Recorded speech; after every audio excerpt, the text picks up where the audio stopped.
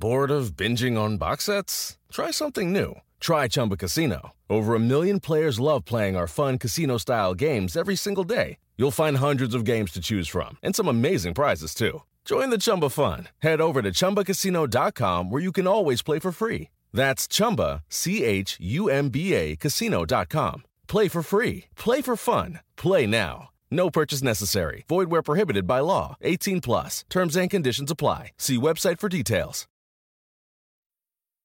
This is Stephen Hayden, author of Twilight of the Gods, A Journey to the End of Classic Rock, and you are listening to Rock and Roll Archaeology. Is there a library, a bookstore around here where I get books on rock and roll? Rock and roll. Story's true.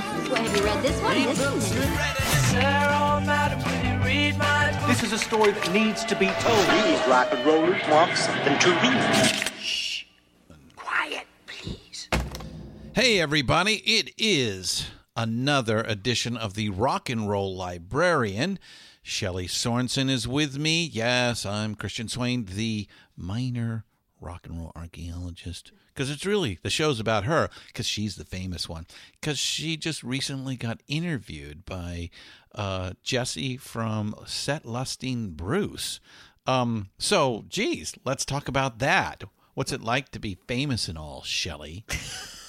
Well, you should know. You're the famous one. Oh, no, it was fun. It was really fun to. I was asked by Jesse Jackson, who has a podcast about Bruce Springsteen, to talk to him about Bruce's autobiography. We talked about other stuff too, but it was very special to be interviewed. I mean, it's like, oh, I get to talk about myself. Isn't that fun? Yeah. Well, you talked about me too, but I did. In glowing ways. I appreciate it.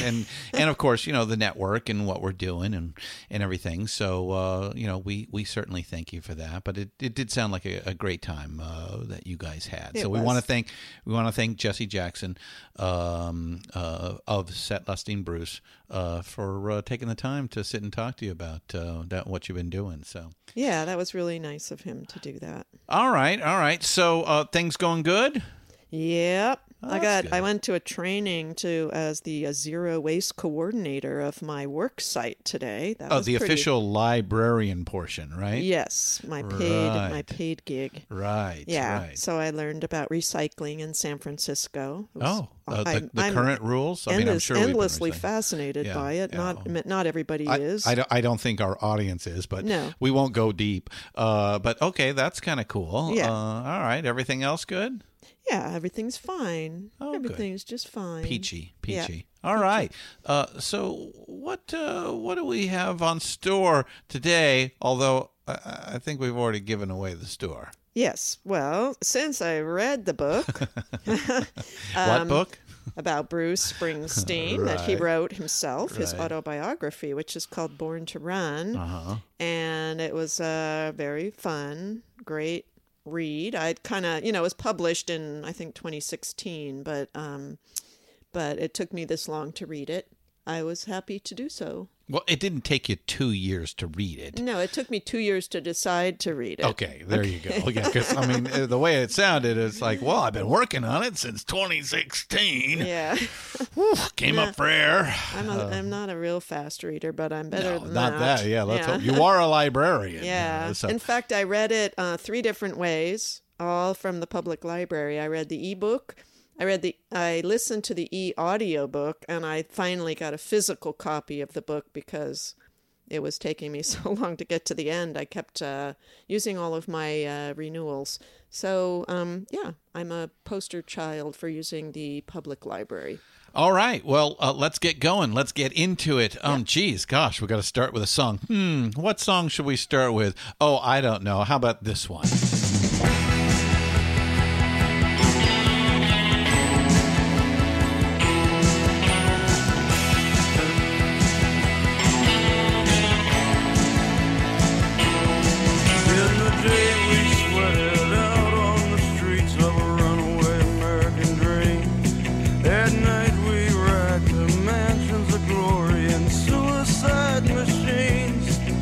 Sprung from cages on Highway 19.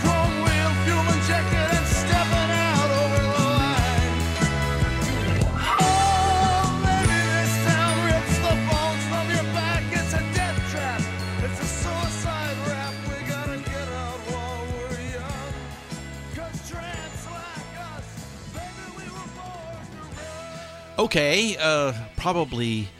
I don't think I'm too far from most people to say that may be the single greatest rock song ever written.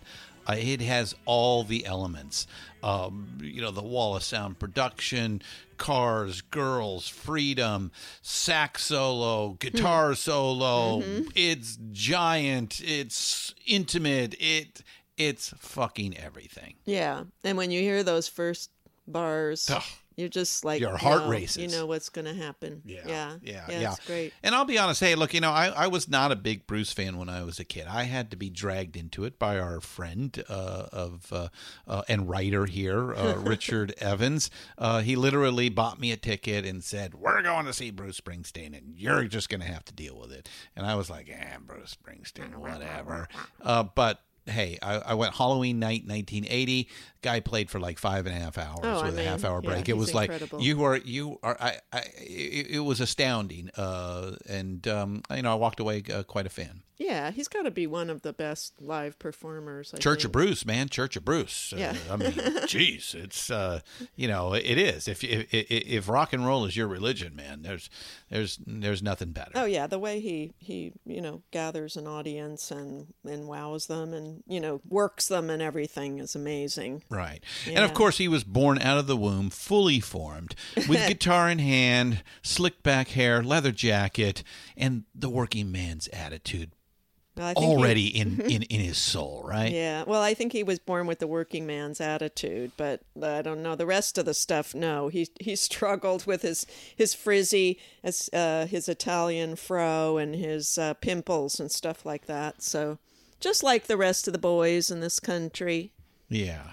So obviously, this story starts in New Jersey, I would assume. Yes. Yeah. So Our tell boy us. He was born in 1950 in Freehold, New Jersey, and one of the parts I really like about the book is that he, like Elvis Costello, goes back into his family background, which is interesting because one half of his family is Italian, that's his mother's side, and one half is Irish.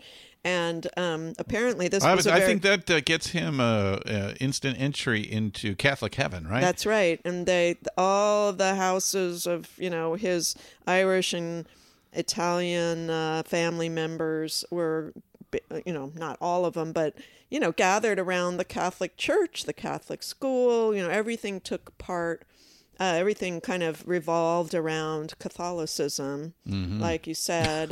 With that Italian and Irish, yeah. And New Jersey? He goes on a lot about the three Zerilli sisters, which his mother was one of them, and how strong and vibrant they were, and how they all married Irishmen. Oh, really? All three of them married Irishmen? And one of his aunts said it was because the Italian men were too bossy and they wanted to be, in control. They were in charge, large and in charge, right? And apparently the Irish and the Italians, moved in the same kind of work and circles too. So it wasn't just the church; it was the factories and farming. Yeah. And his dad's family was the Irish family, and his dad is the one that he kind of writes most about. He has a very more simple relationship with his mother because he greatly admires her, and she was loving and strong and, kept the family together.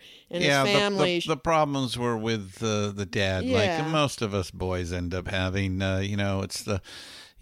Dad wants you to be, especially that generation, there was the expectation of you being this certain way.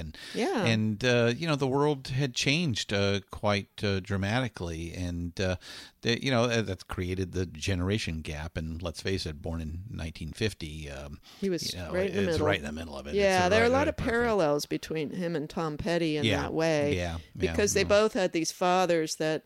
were just kind of thought the macho man kind of, symbolism. They grew up with the Depression and the World War II generation. Yeah. So that's where that was the expectation and what you had to be, and maybe that was kind of the way most men were, up until the latter half of the 20th century. Yeah, and any kind of show of softness or vulnerability or artistic talent, which Oh, in the case yeah. of all the young men I'm reading about, that was what they were into, was their art, you know, and that was just not seen. So he, you know, Bruce, the other complicating factor, there were a few with his dad, was his dad was prone to mental illness, which he found out more about later. What, and also what kind of mental, like depression? Depression Okay. and anxiety. Yeah, And, you know, Bruce, of Very course, didn't. common. In fact, those of us who do not suffer from some form of mental illness are actually the minority in this It country. seems to be that way. It's Yeah. weird. It's sad, which tells me that maybe modern life is Making us this way. maybe. Yeah. You know, of course, Bruce didn't know his father had this issue. He just felt the kind of his father rejecting him and pushing him away. And also his father's younger sister had died as a child, and his grandmother was very overprotective and you know, anxious and nervous and basically put that on Bruce too. And she put everything, like all her hopes and dreams, on Bruce, which he feels like his father was kind of jealous of, because that was his father's own mother. So, you know, Doesn't there he have a was, song called Hopes and Dreams? yeah, hopes and dreams. That's right. Land of. Yes. Then, of course, you know, like the other boys and girls too of that generation, you know, Elvis hits the scene, and as in Bruce's own way, and this is the way he writes the whole book. From black and white to color. Yeah, out of the darkness and dullness the of world working changed class overnight. life, with authority and rules, a human atom split the universe in two. That's Bruce's line. And, you know, and Bruce was only 7, but his mother very nicely took him out to rent a guitar, you know, shortly after the seeing Elvis on Elvis TV. on Ed Sullivan, right, Yeah. right. Yeah. And, Along but- with 50 million other Americans. Yeah. Quickly after, you know, about a week, Bruce realized that he hated guitar lessons. He sounded horrible, and so they returned the guitar. So that, you know, was just like a kind of a brief... And that's the end of the story. Yep. And Close then- the book. Yep. We're done. Okay. It was nice talking to you. No, that's not the end of the story, because more things got under his skin, because, like, he listened to the radio a lot. They drove in the car and listened to the radio. And then, of course, the Beatles hit. And Another and- Ed Sullivan. yes, and Bruce was just... Oh, wait a minute. Maybe I can do that. Yes, that's right. That was Tom Petty's thought, but I Oh, think a lot Bruce of these thought guys. it too. The people He's I like, talked to, yeah. his, that day, he had this fantasy of his curly hair was straight, his acne was gone, and he had on the high-heeled Beatle boots, you know, singing in front of all the girls and everything. And actually, he was quite popular with the girls and not so much the boys, because he was, you know, coddled by his grandmother. And he loved dancing. Yeah, he loved dancing, and so the girls loved that too. He had to put up with some teasing by the boys. So he probably was born in some natural rhythm. That's I think good. so. Yeah, he worked at it in front of the mirror. Yeah. So then I know the routine. finally he did get a real guitar, you know, as a teenager, and he got some kids together to play.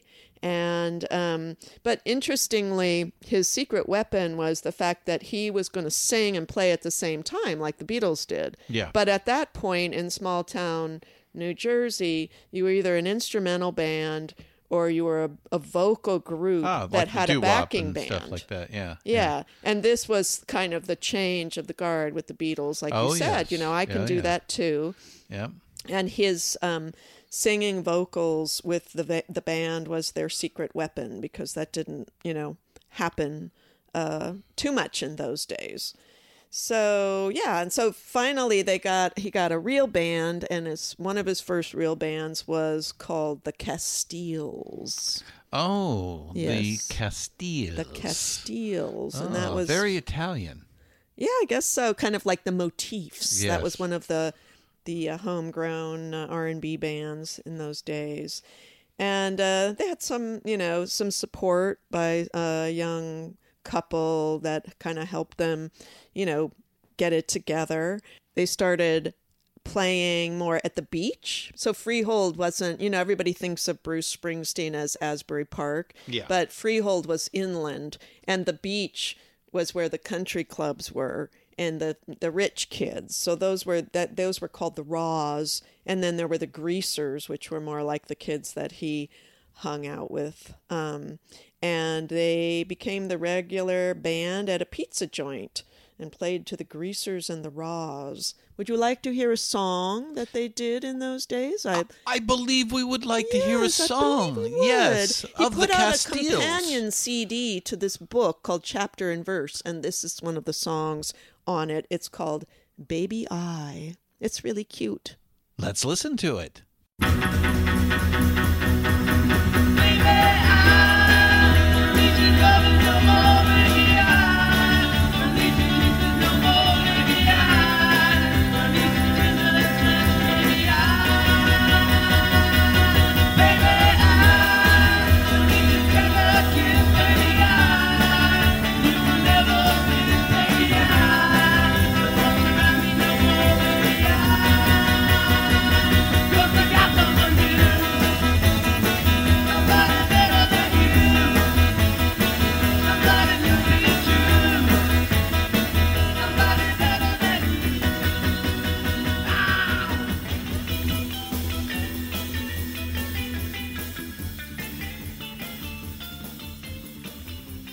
Isn't that fun? That sounds like a lot of other songs from that era. It's got that garage band feel. Yeah, and the kind of harmonies. Yeah. Yeah, so some singing on it. Yeah, it's not just a single vocal. Yeah. Which is kind of cool. Yeah, I like that.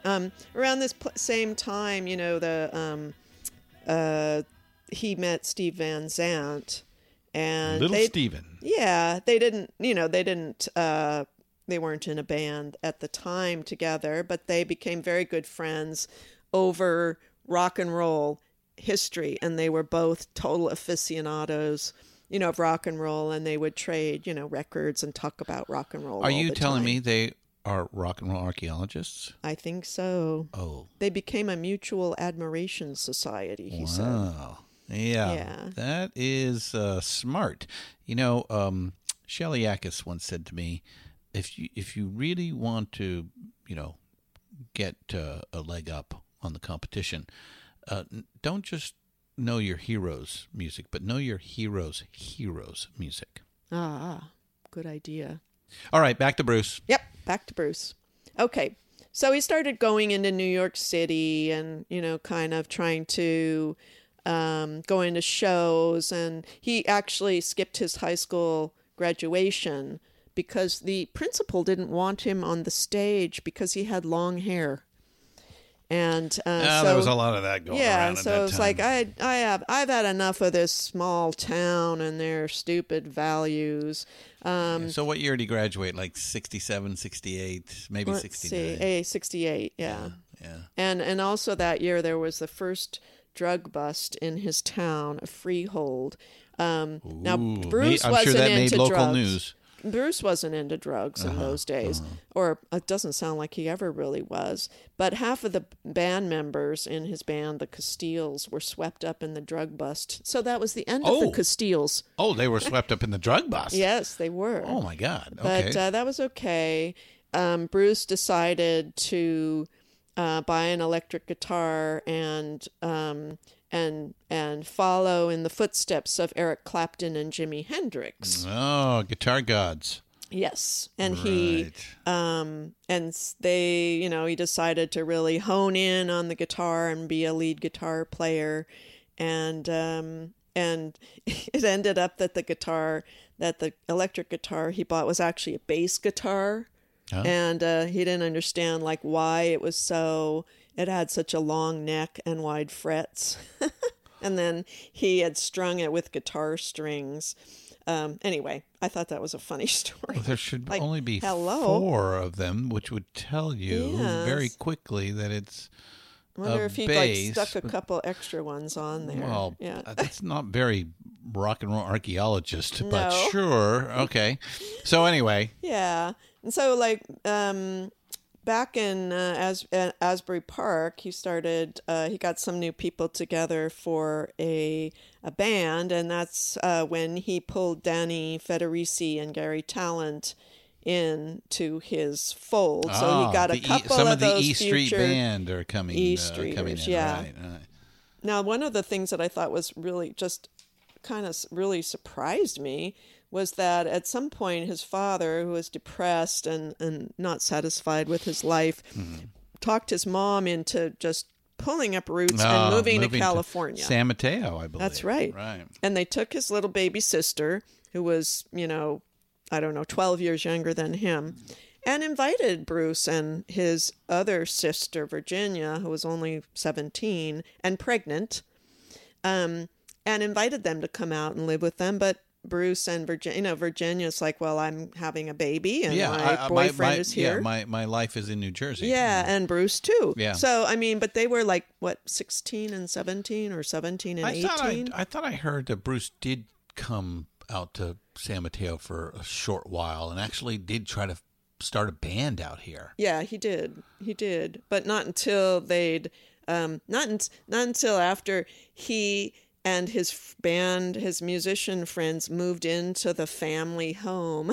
Oh, took it over. Yeah, and decided, well, we'll just have our home base be here for now, and then of course they were kicked out. Yeah, after about a month. Was that Steel Mill?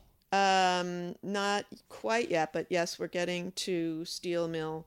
They after they were kicked out of the family home after about a month, they moved in with this guy Tinker in his surfboard factory, and Tinker supported them in being in a band, and so then they became Steel Mill, which was apparently patterned after the name Led Zeppelin. Steel Mill.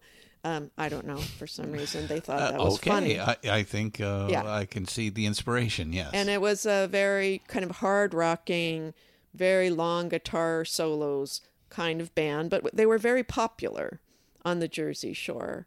And one of the songs that is also on Chapter and Verse is called He's Guilty, the Judge song. Oh. And this one features Bruce at the beginning with his virtuoso guitar. Oh, so this is riffs. His Hendrix Clapton riffs here. Yes. Okay. Yeah. All right. Let's Let's have a little listen to that one. He's Guilty, the Judge song.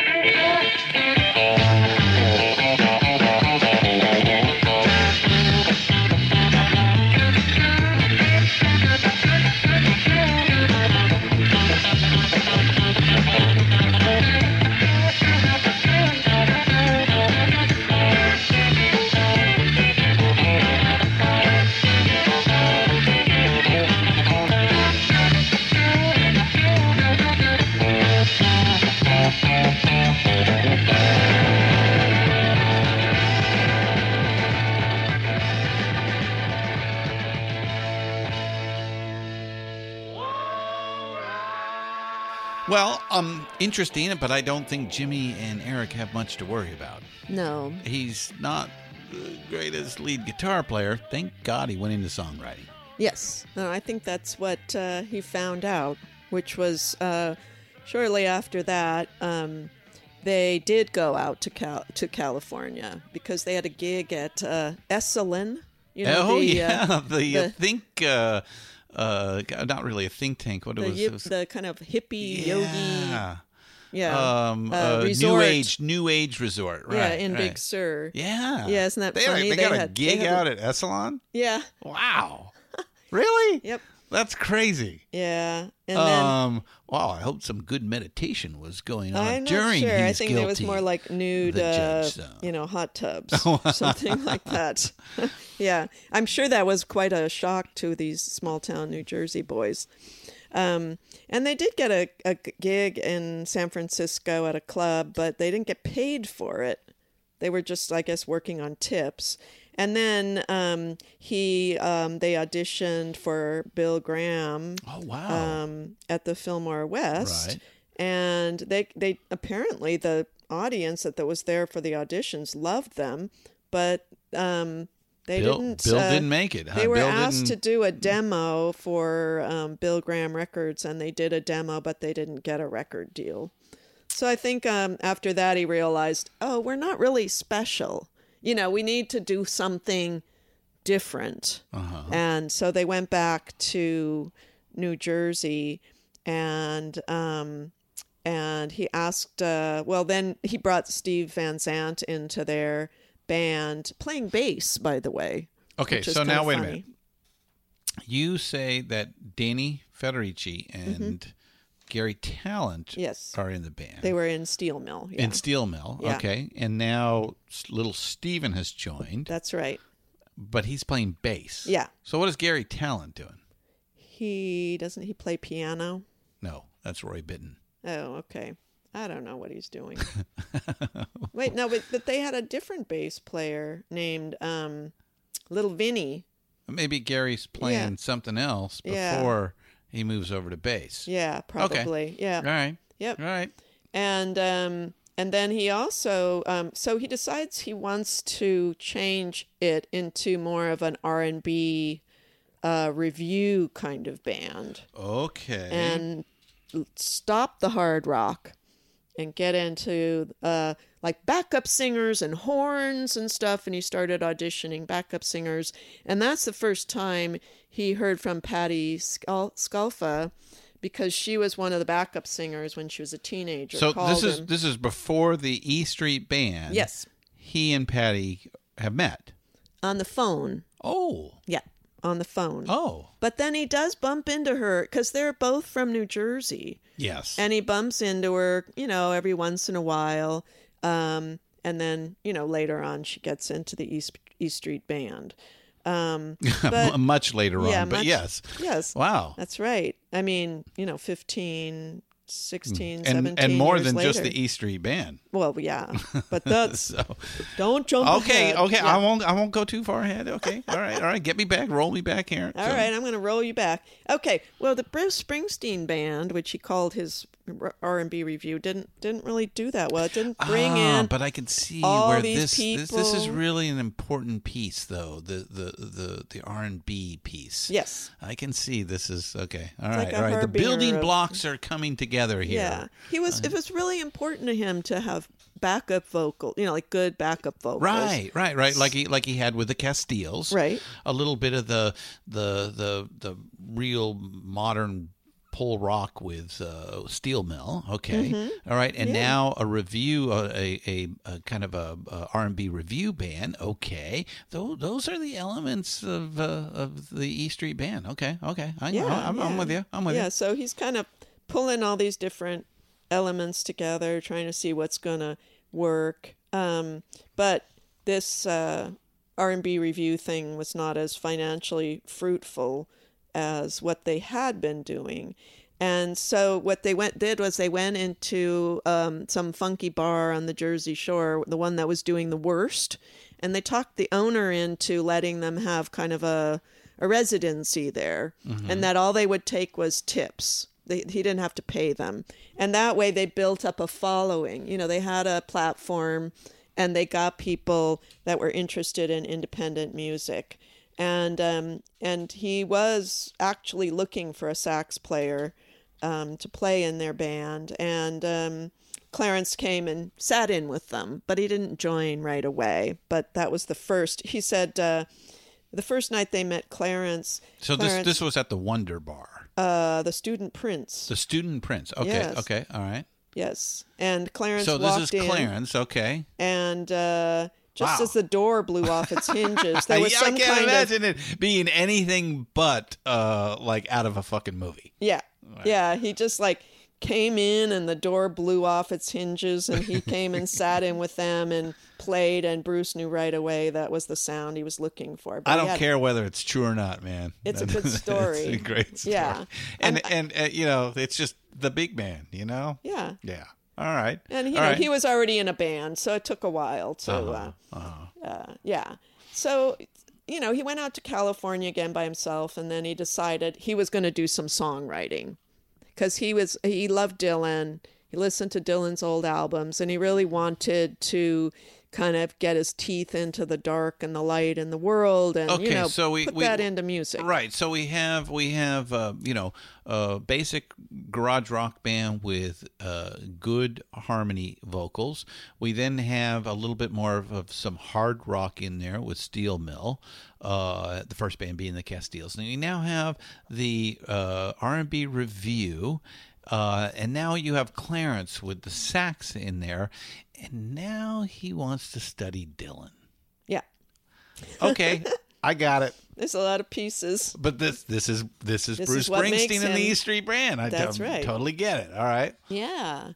And so then he met Mike Appel or Apple? Mike Appel. Yeah. Appel. Yeah. And he got him to sign, typical story, signed a bunch of gave away the farm. Yeah. That's right. Yeah. Oh, this story is not going to end good. No, but it ends okay eventually. But as we know, Bruce is not wanting for money. Not today, that's for sure. But Mike Appel did introduce him to John Hammond. Oh yeah, from Columbia. Yeah, Columbia. Uh-huh. Mm-hmm. And then he played for Clive Davis, and they wanted him on the label. Oh, yeah. So he made a demo. Mm-hmm. The demo was Growing Up. Oh, this is in the Netflix Broadway show, right? That he talks about that? Yeah. But we have a sample of the song. Is which this was also the from demo chapter version. and verse? This is from chapter and verse as well? Yes. Uh-huh. Okay. Yeah. So this is Growing Up, the demo version, and this is from 1972, right? Let's see, I have 73, but it's close enough. It's around that time. Let's do it. Okay. Okay, take two.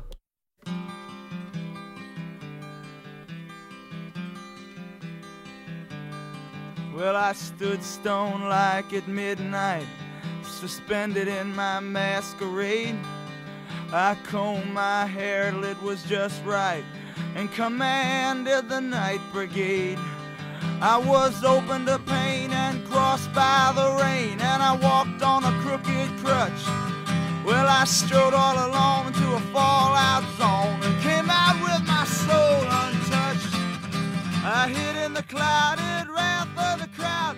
They said, sit down, I stood up.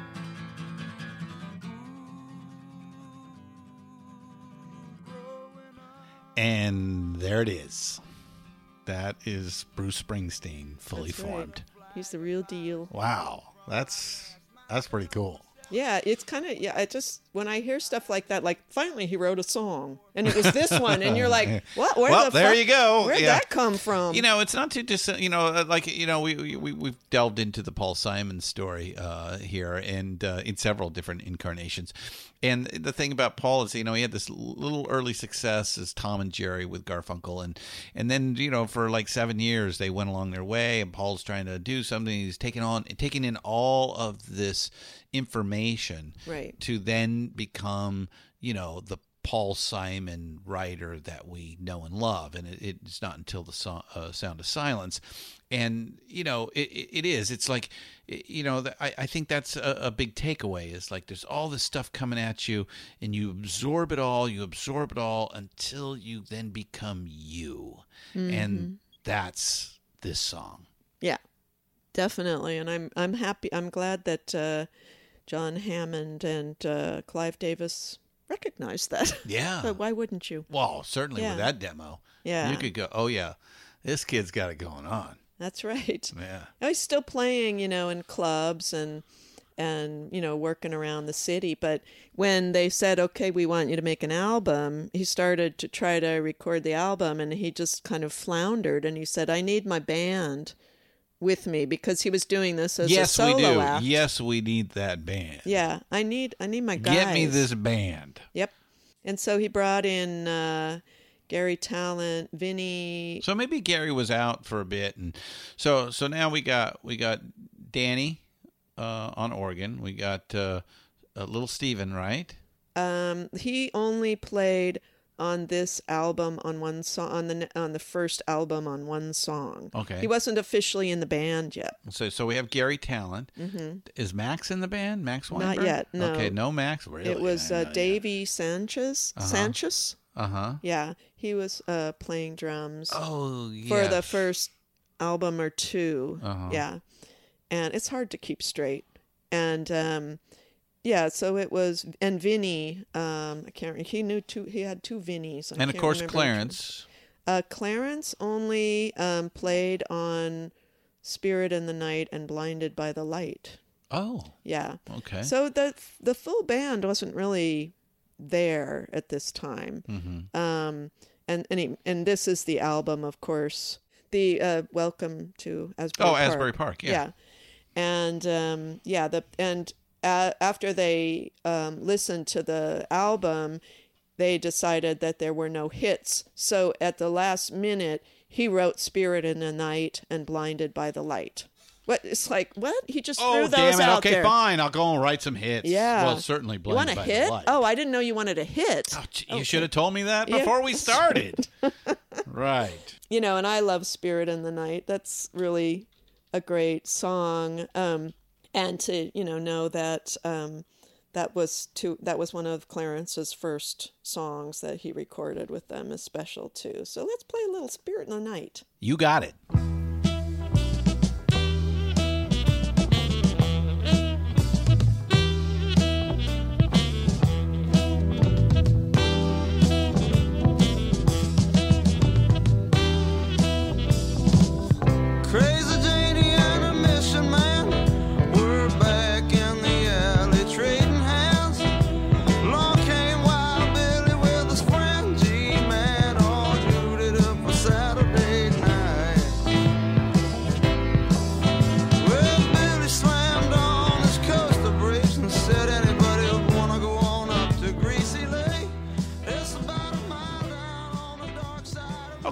Kind of. I mean, there's definitely the Bruce thing, but that's kind of a subdued Clarence there.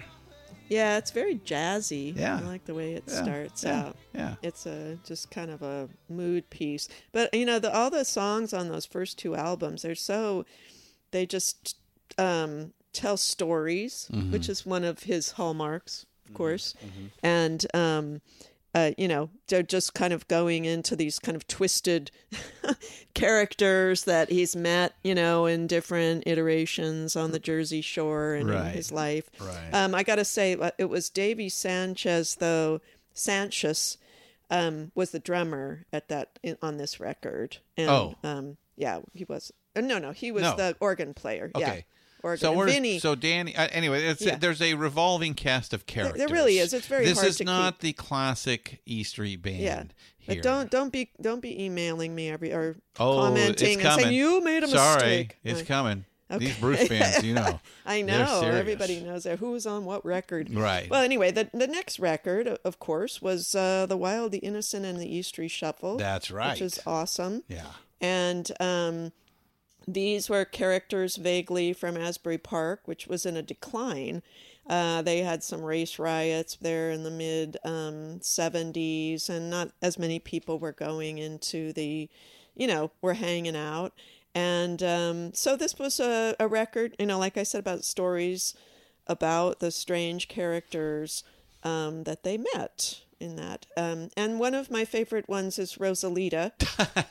Because you think? Yeah. Oh, come on, man. That's an easy one. It's that's so a fun. Classic song. And he said this was based on a true story about a girlfriend whose mother tried to get a court injunction to keep Bruce away from her daughter. Oh. And so I know he's, something about and that. he's saying, I love the line when he says, the record company, Rosie, has given me a big advance. Right. Really Come fun. on, baby. Come on. I'm going to be rich and famous. Yep. Stick with the rock and roll hero. Oh, man. All right. Let's play. Rosalita, come out tonight.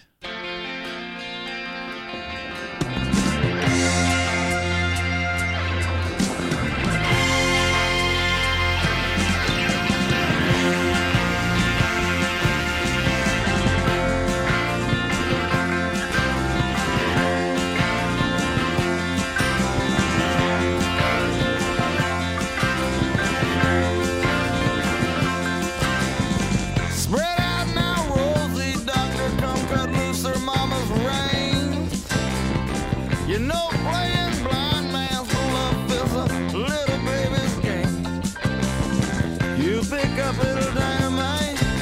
I'm gonna pick up little gun.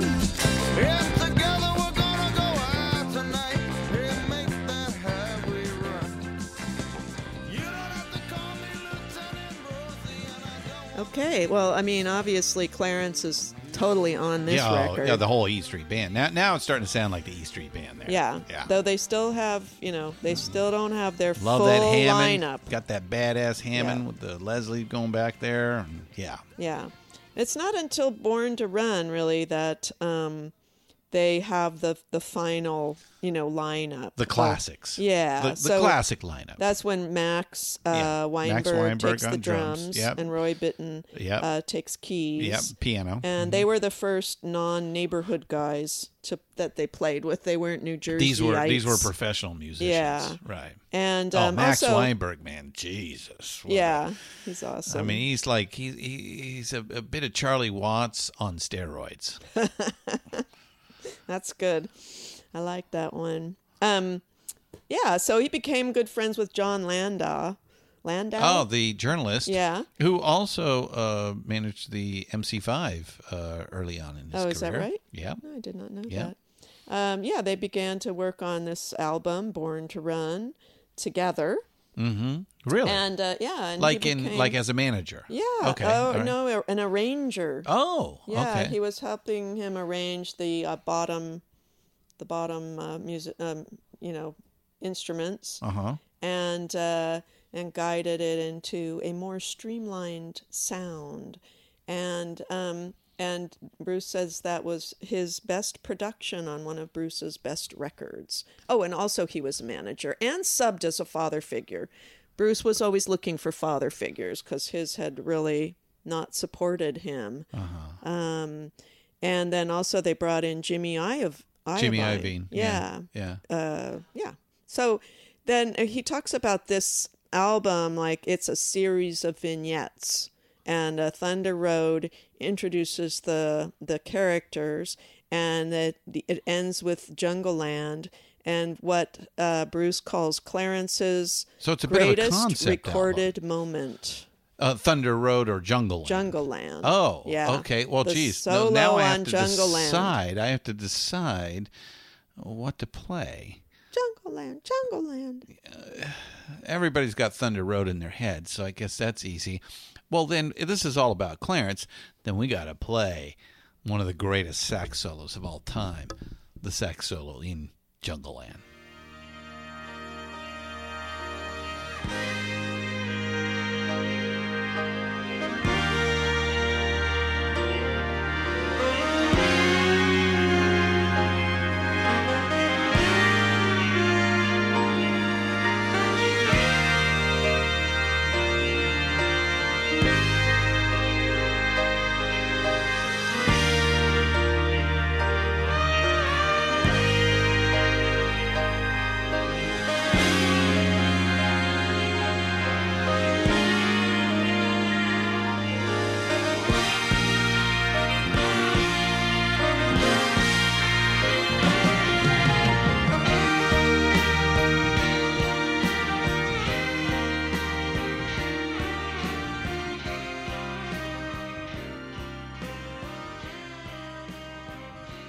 Well, of course, it's a 2-minute plus sax solo. We couldn't play the whole thing, just a taste. Please go and listen to it. It's just absolutely epic.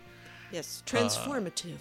It's like a movie all in its own.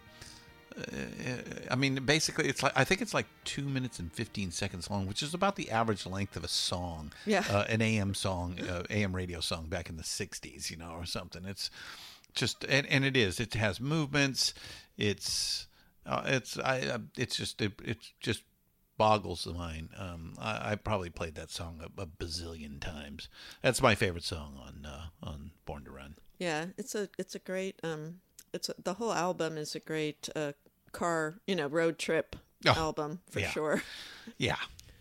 That's the one where you're going to be banging your hand on the steering wheel and singing at the top of your lungs. Like I said, at the top with the song Born to Run, and the whole album plays in the same way. It's rock and roll perfection. It takes all of the elements and puts it together in an alchemy that is a whole piece that just works perfectly for what, you know, the whole idea of rock and roll is supposed to be about. Yeah. And I know there's a lot of criticism of Bruce, or some form of inauthenticity, or what have you. You know, it doesn't matter. I mean, you know, a professional entertainer is, you know, about putting these elements together that, you know, are creating a piece of work, and that work causes a response from the audience. And however you get there, it doesn't matter. And let's just face it. I mean, that entire album is just, you know, a gold standard. Any way you look at it. Yeah, he said a funny thing in the Broadway show, which I only listened to. I didn't see the whole thing, but you know that he didn't know how to drive when he wrote "Racing in the Streets," and you know he hadn't a car. No, he hadn't driven a car until he was in his early 20s. And he said, and then his joke is, but so many of his songs are about a car. I know, and that's what he says is, that's how good I am. So, well, Bruce might point about some of the criticism of inauthenticity, but it, you know, it doesn't matter. It's capturing that feeling. You don't have to actually experience these things to make that come across if you're good enough. Right. I mean, you don't have to know how to drive a car to know that a car is a symbol of freedom and breaking out of the strictures of, you know, I mean, that's especially at that time. Big part of his artistry is writing about the just how closed in you feel in a small town, and how you want more for your life, and how, you know, social mores keep people in boxes and stuff like that, and he's busting out. Mm-hmm. Well, you wouldn't be surprised to know that this album was a hit. You think? But he was only 25 years old at that time. And I don't really realize how young these people are when these incredible things happen to them. That's again the story of rock and roll. It's youth driven. At least it used to be. Maybe not so much these days. But, no, it's more. But it, age-driven. it was about this new world that came out of post-war America, and certainly matured in the 1960s, and now was a part of the fabric of the country and beyond. Yeah. It had a wide reach. Do you know that Steve Van Zandt didn't play on that record? No, I mean, I didn't realize that. But he's that's so the way integral Bruce tells it. to the E Street Band. You know, the gypsy, headband and all that, and again.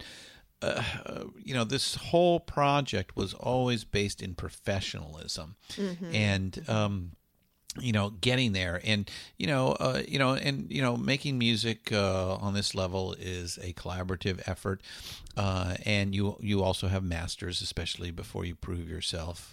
And I'm sure the record company was like, this guy, that guy, these, So there was probably a lot of reasons why that is. Yeah. So anyway, little Steven did, join up with them when they toured the album, and that was kind of his entree into the E Street Band. Now a permanent member. Yes, and he talks about Clarence a lot. How they kind of, their relationship was a real relationship, but they also. It was a big kernel of truth about their friendship, the black, the white, the big guy, the little, short Italian Irish guy. Yeah, exactly. And, they use that kind of archetype and built on it, and made it this kind of mythical thing on stage, where they had this interaction and everything, and it really worked. Oh, yes. Yeah. Oh, and they had a chemistry. Did. Yes. And, it's really fun watching those old videos of their old concerts together, where they're just totally going back and forth. Anyway, then shortly thereafter, he, this bad business comes up with Mike Appel, and the contract, because it's time to renegotiate the contract, and he realizes that he signed a horrible deal and he has to get out of it. So, they went to court. It's a kind of a typical story, but the court case went on for 2 years, and he couldn't start recording again until it was over. So it really did affect, the forward trajectory of the band and Bruce's professional life. And I remember reading about some of this at the time, and certainly. The follow-up to Born to Run should have happened much quicker, and that probably would have put Bruce on a quicker trajectory to superstardom. Yeah. But at the same time, you look back and you say, come on, the guy now has a, 40 plus year career. Maybe those things were put in place for a reason. Yeah. That looks better in hindsight. Yeah, I think that's probably true. I mean, that was something I was just thinking myself. I mean, nobody wants to go through that at the time. Well, maybe it was good that a little weight was put on behind him. Because he was only 25. Mm-hmm. He's kind of in this just. And I'm sure crazy. He was working on those songs every day, even though he couldn't sit down and record, which probably allowed him to perfect the follow-up album for Born to Run, which also turns out to be quite a classic in its own right. Oh, that's such a good album. Darkness on the Edge of Town. I love that album. Imagine if he had to put that out 6 months after Born to Run. Yeah. I know. Yeah, I know. Things do happen for a reason. This one, he really went back to his blue-collar childhood and the lives of his family and neighbors, and he wanted the characters from Born to Run to feel older, weathered, wiser, but not beaten. Oh, kind of like him. Yep. After 3 years. He's not that much older. Yeah, Born to Run comes out in 75, and Darkness comes out in 78. Yeah, and you're right. While he was waiting to put the album out, he wrote tons of songs, and then he had to cut them down to the 10 on the record. So those are the best ones he wrote. Well, the sophomore effort, and let's face it, Bruce has got a couple of records at this time, but, once he gets, really well known with Born to Run, that next effort, you've had all your life to prepare for that big moment. And now, there's all these people that are taking your time. You've got to tour incessantly. But now you've got to go in the studio and you need to record. And it's a whole level of pressure. But in some way that was lessened because he had this lawsuit that he had to deal with. And so he ends up with many more songs than he would have had he had to just turn around right away after a tour and get right back in the studio. Right. And perfect this. So, yeah. So one of the songs that he does from this record on his Broadway show is Promised Land.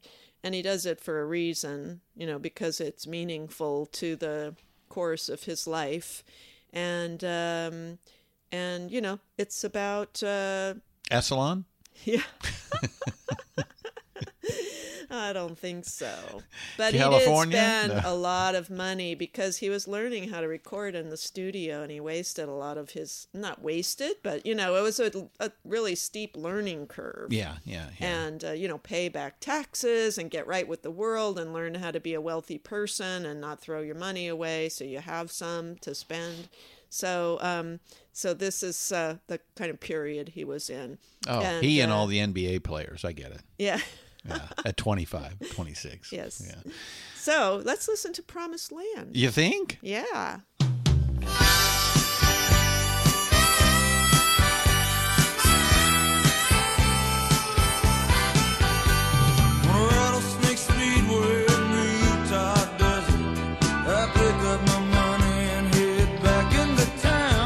Driving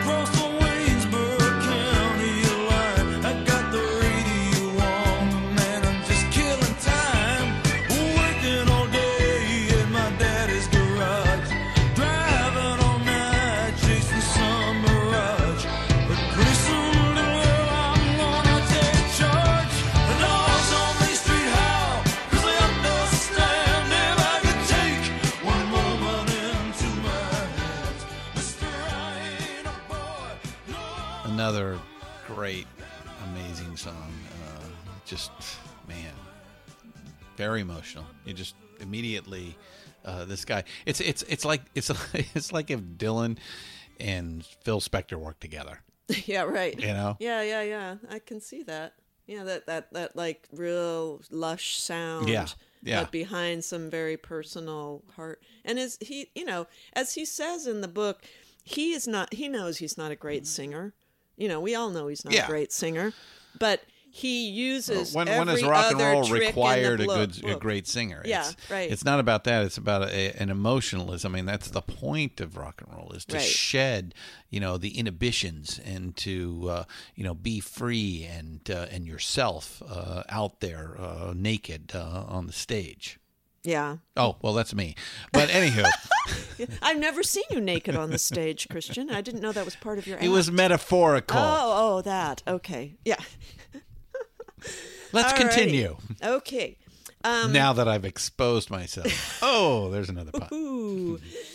All right. But in the midst of all this success, musical success, of course, he realizes as he goes along that he's not very good at having relationships, and this is something he learned from his father, to his detriment, was, relationships make you weak, and, you have to push them away, and I'm the old piece wall of crap, and nobody could really love me anyway. And so, that's kind of how he goes into the next album, which is The River. So he brings love, marriage, and family into this album. And Little Steven helped him produce the album. He wanted a balance between a garage band and a professional sound. So they just really had to kind of bring all of this in, and that's why it was a double album. Yeah, because he wanted some emotional depth, and he also wanted some bar band music, which I think he did very well on this album. Yeah, it's definitely thick.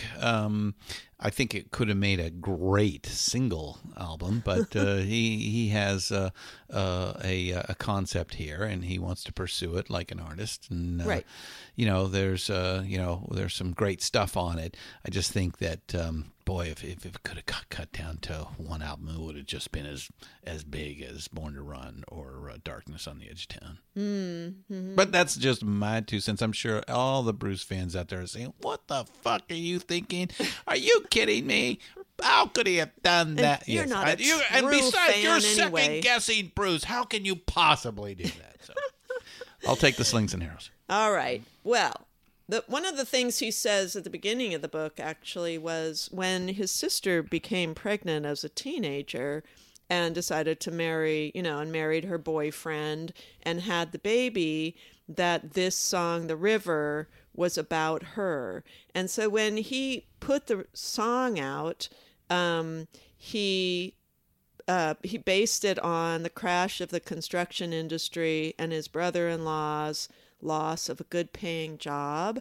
And when he played it for his sister, she recognized right away that it was about her life.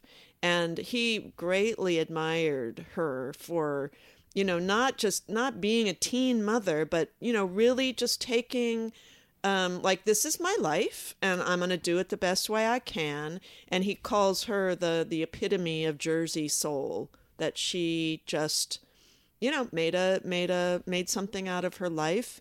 Had a great family, her marriage endured, and this song was about, though, how hard it was in the beginning, and it didn't really seem like an ideal thing, but she turned it around and made it good. The Journey. Yep. Let's listen to The River.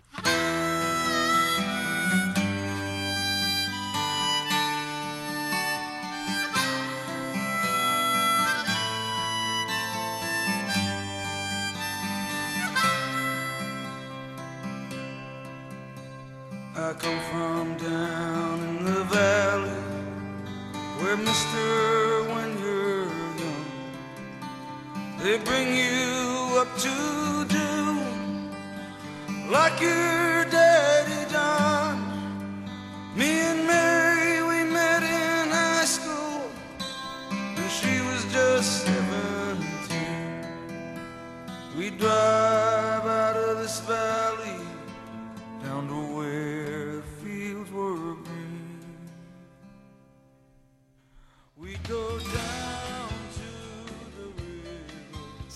So, yeah, after this, after he put out The River, believe it or not, he was in debt before that, like I said, because of the, recording bills. Not uncommon. Yeah, and he's a young man. He didn't know what he was doing. And he got screwed on the first couple of albums and all that. Yeah. And finally, with this one, he has some extra cash. He was able to pay off his creditors and had something left over. So he spent $10,000 on a new 82 Camaro, and that was his first new car he'd ever bought at the age of 31. A man who writes songs about cars finally buys a car at age 31. That's right.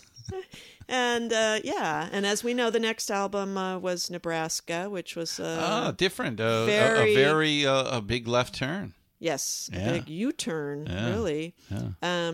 He said it began as a meditation on his childhood and its mysteries.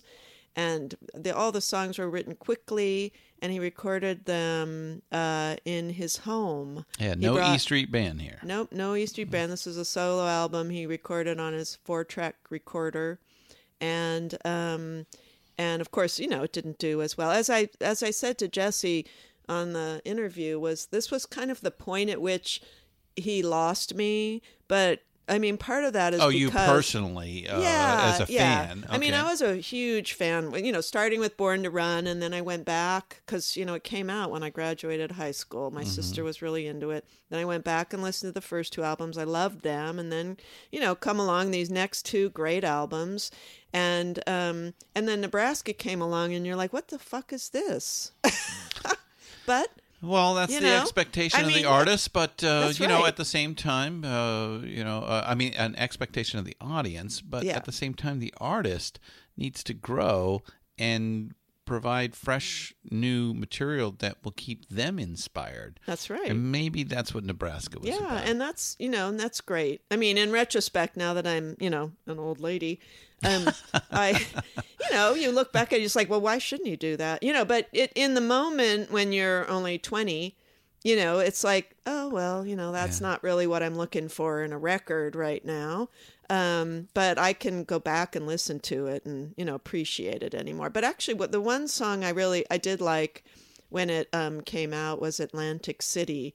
So these were all like songs about, like I said, about his childhood and stories that came from his family. He calls them black bedtime stories. And it's the opposite of rock music, really, though Atlantic City does kick up a little dust, I think. Well, let's take a listen to Atlantic City. Well, they blew up the chicken man in Philly last night. Now they blew up his house, too. Down on the boardwalk, they're getting ready for a fight. Gonna see what them racket boys can do.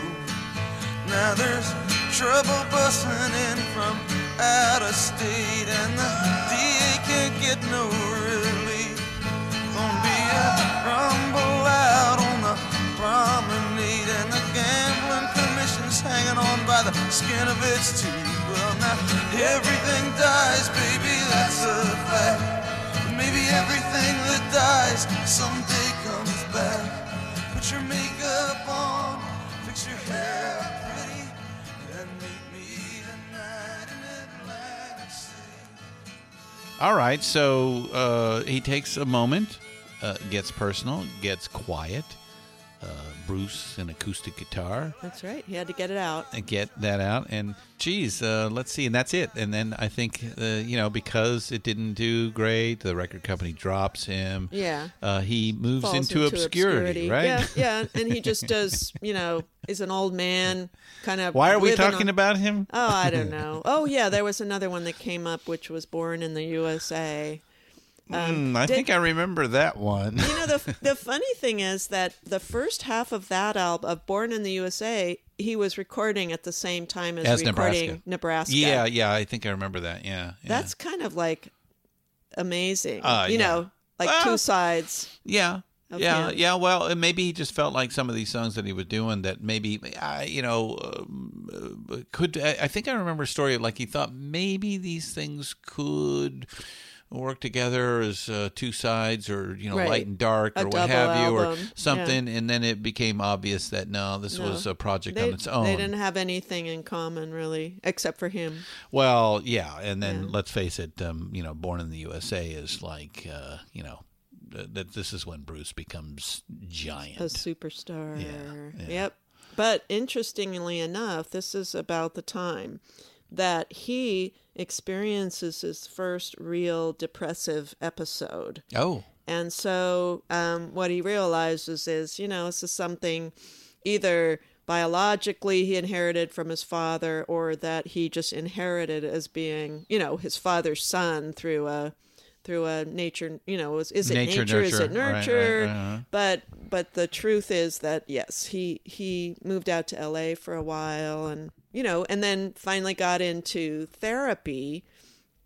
And he said the heart of the book began with his therapy, which you can tell by reading the book. It's very personally, delving into his psyche and, how all this stuff played into his music and everything. But he did. So was it the superstar success that kind of put him over the edge, you think? I don't know. Yeah, I don't know. Well, or just Los Angeles, a New Jersey kid living in Los Angeles. That did it to me. Maybe too. that. Yeah. I don't know. It wasn't like after the album was released. It was kind of during, I think, while he was working on it, and then he took kind of a hiatus in the middle of Born in the USA, and then cranked the rest out later. Yeah. And that song was written about the being in the Vietnam a soldier veterans coming back from the Vietnam War, and of course one of his most misunderstood songs, because we know who co-opted that for his presidential campaign, Ronald Reagan. Which is completely over the head. Yeah, it's like, hello, did you listen to the the song? But the one that I want to play now is Dancing in the Dark, which is kind of big funny hit. because the big that was hit. That was his leap into mainstream pop. Right. And all right, who's the girl in the video? Yeah, Courtney Cox. Right. Oh, yes. Did you watch Orange Is the New Black?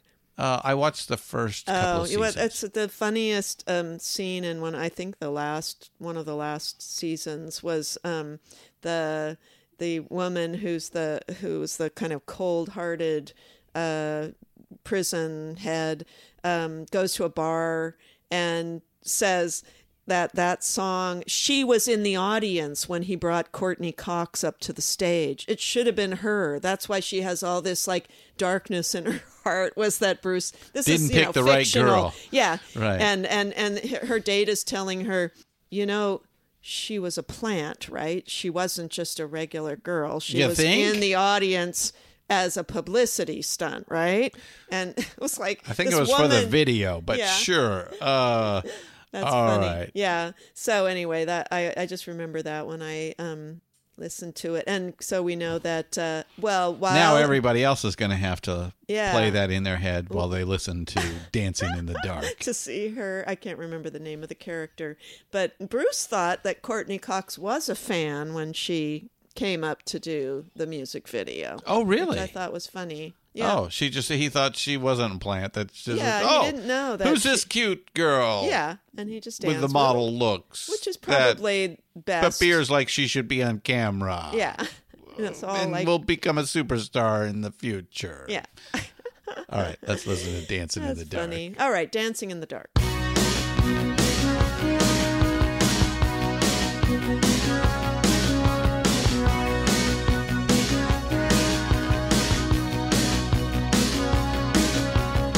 I get up in the evening and I ain't got nothing to say. I come home in the morning, I go to bed feeling the same way. I ain't nothing but tired. Man, I'm just tired and bored with myself. Hey there, baby, I could use just a little help. You can't start a fire. You can't start a fire without a spark.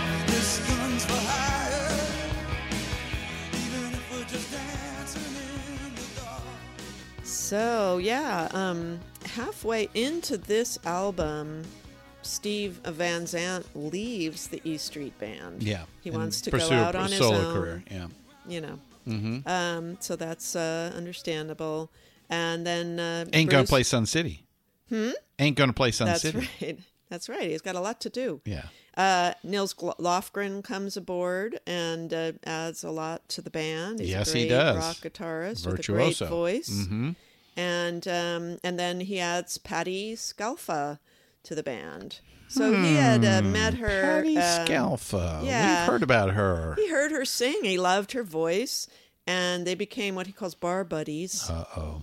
Yeah. He wanted to add a good backup singer to have quality, dependable vocals. Right. And but in the meantime, he also decides he's 34 and it's time to get married. But he doesn't God choose damn it. I'm Patti. 34. Yeah. It's time to get married. That's right. He tried the rock star promiscuity, but he wasn't, it just... that didn't fit him. No, it didn't fit him, and he wanted to be married. That was very important to him. And, he talks about... Let's see. Didn't we talk about being Irish and Italian and Catholic? Yep. Right. That's right. He's got it all there. So, but he also knew, and his mother knew, and she said, you only have 2 to 3 years with any one woman, and I wonder when this one's going to fall apart. And of course, What? right on Wait. schedule. You mean Bruce Yeah. has this problem, not that she was saying, "Hey, this is the way it works. You only get 2 or 3 years." No, okay. no. He All was right. saying that's his His that's fault. what she noticed. She in noticed Bruce. about him. Yeah. Okay, I gotcha. And he's got apparently some deep insecurities. Like, how could this woman love him? She's like almost 10 years his. Who's it? Oh, this junior. is Julianne. Julianne. I'm sorry, Right. Julianne Phillips, the model, right. An actress. an actress. Yeah. Mm-hmm. I remember thinking that people kind of dissed him for that. Like, oh, you're supposed to be the blue collar New Jersey boy, and now you think you're so great. You're marrying this, really beautiful. Hey, we've already model. established that he didn't drive when he was writing all those songs about cars. So it was all a hoax. Yeah. Right. So, this is like a big deal for him. Like, he's trying to have this relationship. He's having depression and anxiety attacks. He knows it's going to fall apart at some point, and it's just on a tenuous ground.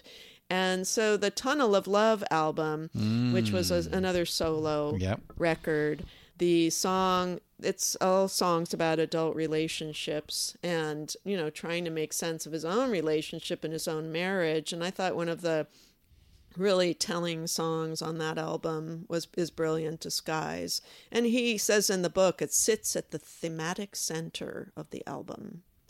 Well, then let's listen to Brilliant Disguise with now Patti in the band, but him married to Julianne Phillips. That's right. And Nils Lofgren also in the band. That's right. But this is a solo album. Yes. Right. Got it. I think Brilliant Patti Disguise. sings on this one, though, too.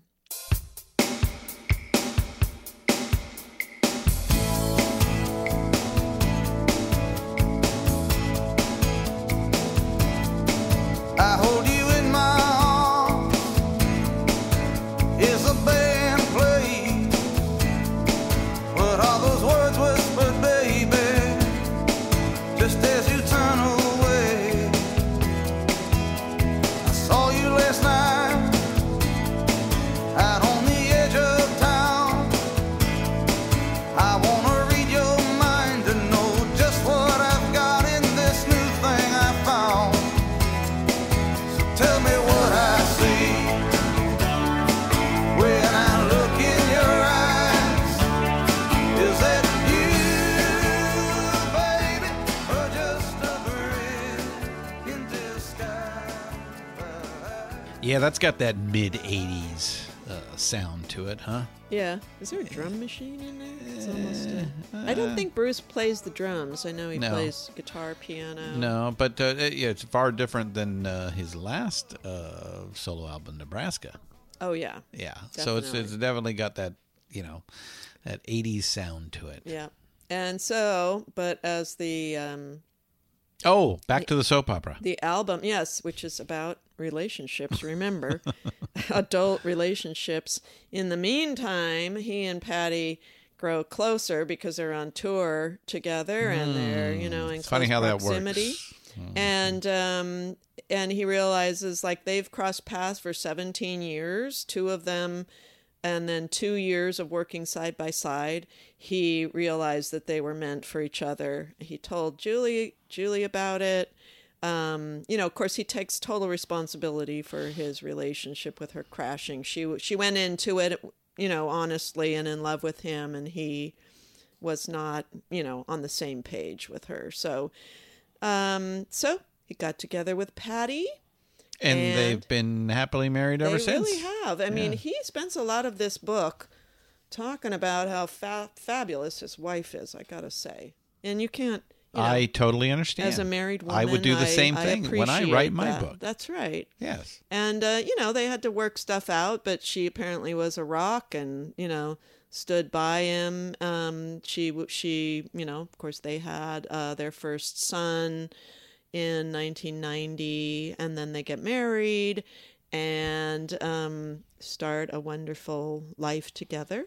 And he said his wife, since he didn't get a real good role model with his own dad, his wife had to kind of teach him, you can't just like phone it in when you're a parent. Right. You have to be there for them, for the everyday things and the important things. And so that's one of the things he really focused on. Yeah. Mm-hmm. Good. And she helped him with. Yeah. Wow. And so the song, I think this is from, so his next albums were Lucky Town and Human Touch. They both came out in the same year in 1992. But the one that's really... yeah, they did. Yeah, that's right. Yeah. The one that's... At the same time. Uh-huh. Wow. Yeah, I know. I remember that was very odd. But I loved the song If I Should Fall Behind because my own husband and I had some difficulties, shortly before that. And it just was such a great song about, when you're a couple and you're together for a long time, you make missteps. Each person makes missteps. And the other one, if it's going to last a long time, the other one waits for you. And it's kind of like one step forward, one step back, two steps forward, but you just kind of like wait for the other person if it's a balanced relationship. Yeah. Mm-hmm. Yeah. Mm-hmm. So it's a very sweet song. Oh, well, okay. Let's play a little of If I Should Fall Behind.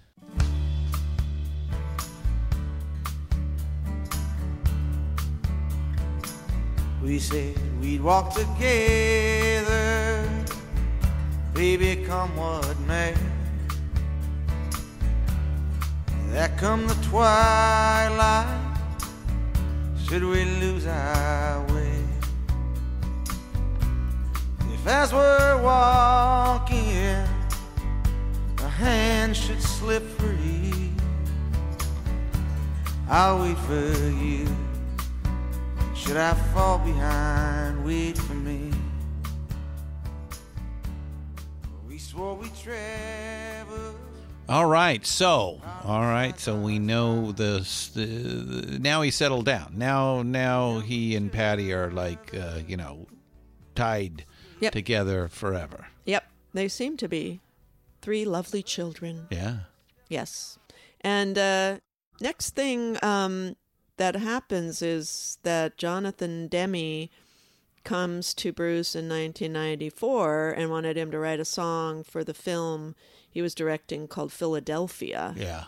And starring Tom Hanks. Yeah. As about the AIDS crisis and an AIDS survivor, or not a survivor because I believe he died, but a fighter to gain his rights in court. Right. Yeah. And Demme wanted Bruce to write a rock song, but Bruce started writing the lyrics and realized they weren't for a rock song. So he slowed it down and he put it to some minor chords, and Demme loved it after he heard it. I mean, it was just what he was looking for. It wasn't what he was looking for, but he loved what Bruce came up with. Right. And then, Bruce got an Oscar for it. Yeah, he did. Won the best song of the year. Yeah. And so then he took it up to show his parents, who were living in San Mateo, in close to where we are right now, where they had moved to. And his father was sitting there just like he always sat there in the kitchen in his T-shirt and smoking and looking, like a depressed guy sitting at the kitchen table.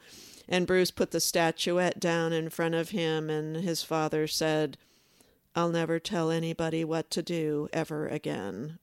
Because, his dad did not support him being a musician, and now he's like, "Oh, I get it." I guess you're pretty good, You're really son. good at this. Yeah. Yeah, it is a good song. It's very full of, kind of atmosphere, right? Well, I don't know. Let's find out. Let's play a little Streets of Philadelphia.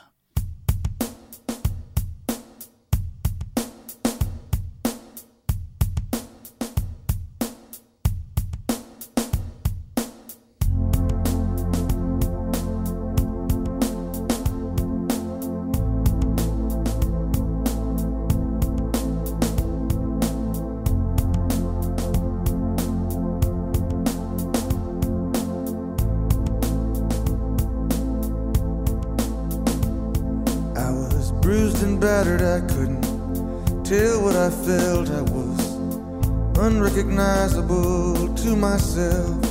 I saw my reflection in a window and didn't know my own face. Oh, brother, are you gonna leave me wasting away on the streets of Philadelphia? Yeah, like 1993, height of the AIDS crisis. That movie was really important. The song was really important.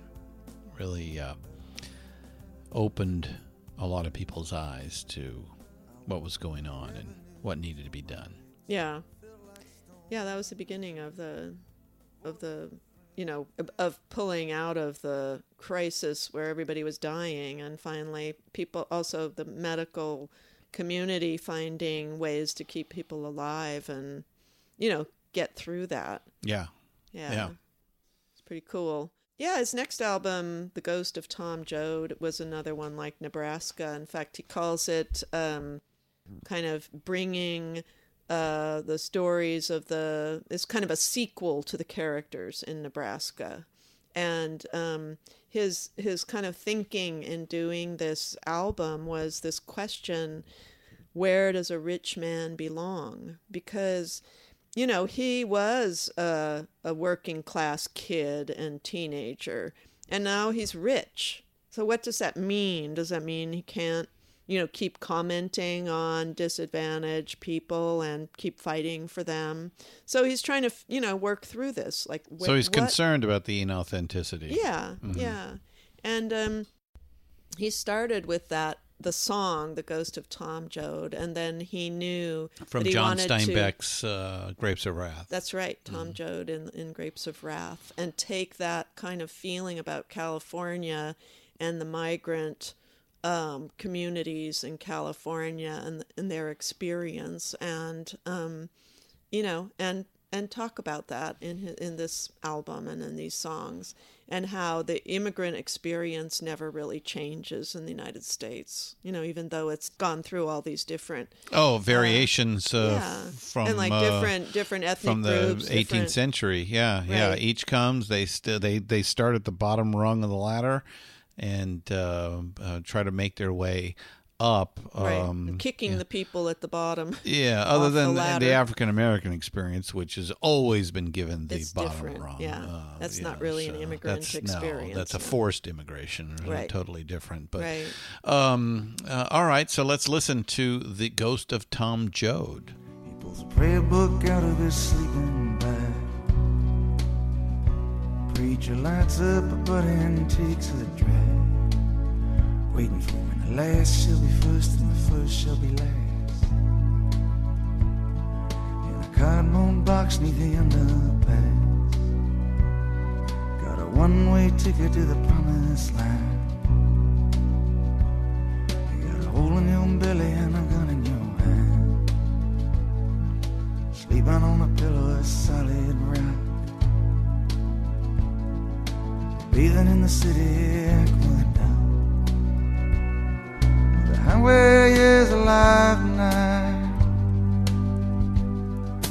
Way it's hit it, everybody knows. I'm sitting down here in the campfire line,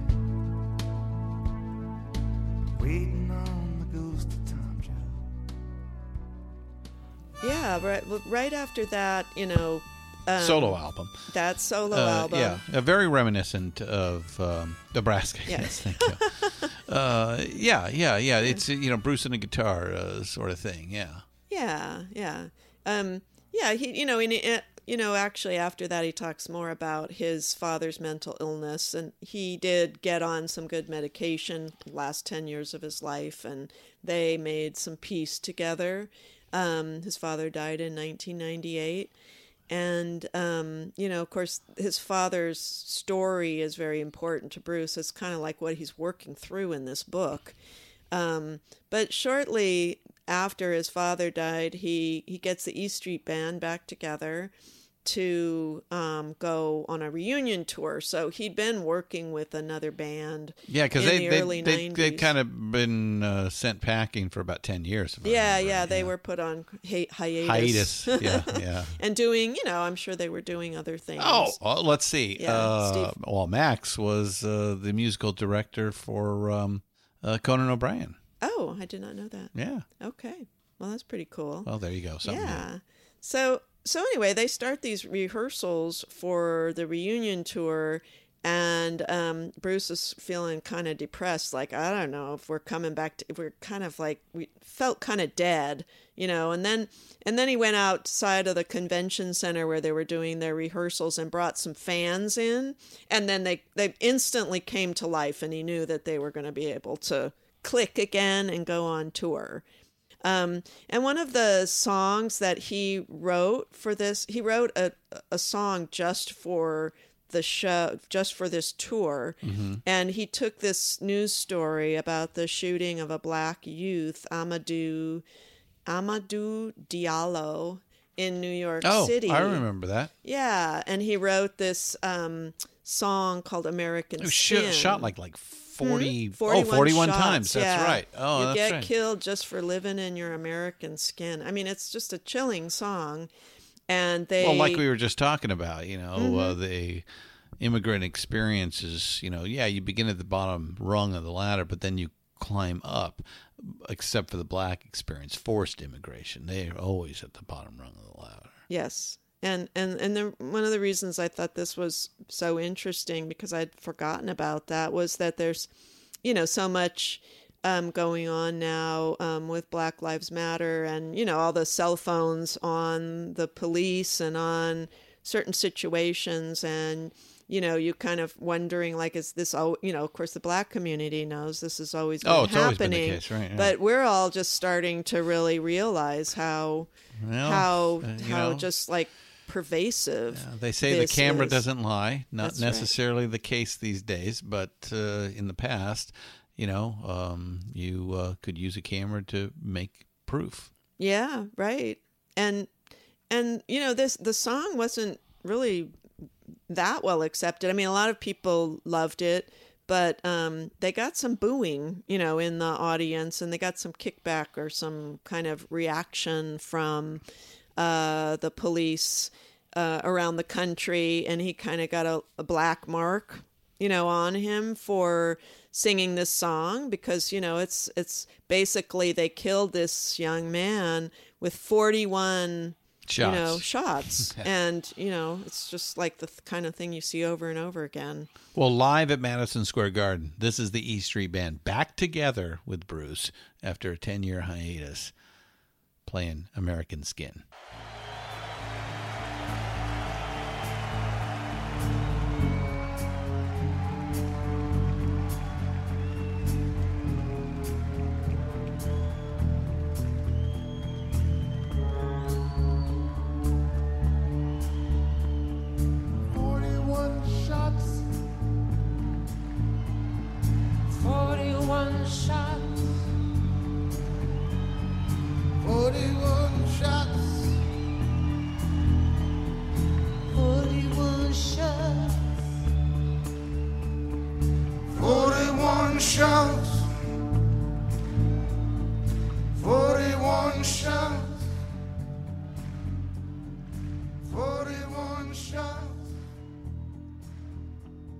I just love how they start the song with each of the front guys, you guys have doing their 41 shots. Yeah, you got to listen to that whole thing.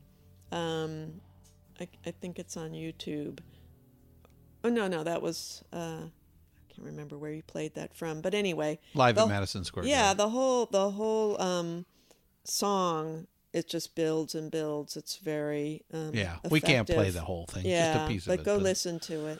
It's very good. All right. Yeah. And then September 11th, 2001. No. That's right. That creates the next story. That's right. And he was... I think he had just started recording The Rising and was having trouble getting it together and making it fresh.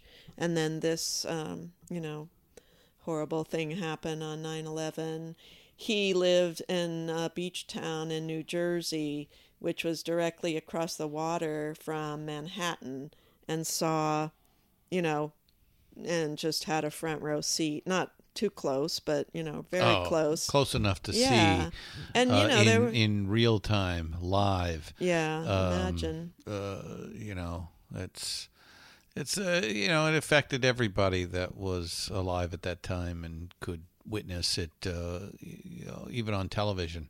It affected everybody in this country. Yes. Talking about what happens afterwards and the right and wrongs. All I'm talking about is that this was a traumatic event. Obviously, nothing like it since December 7th, 1941. Yeah. That's definitely true. And that wasn't in real time. That wasn't where everybody was experiencing this as it happened. No, you had to read it in the paper the next day. Yeah.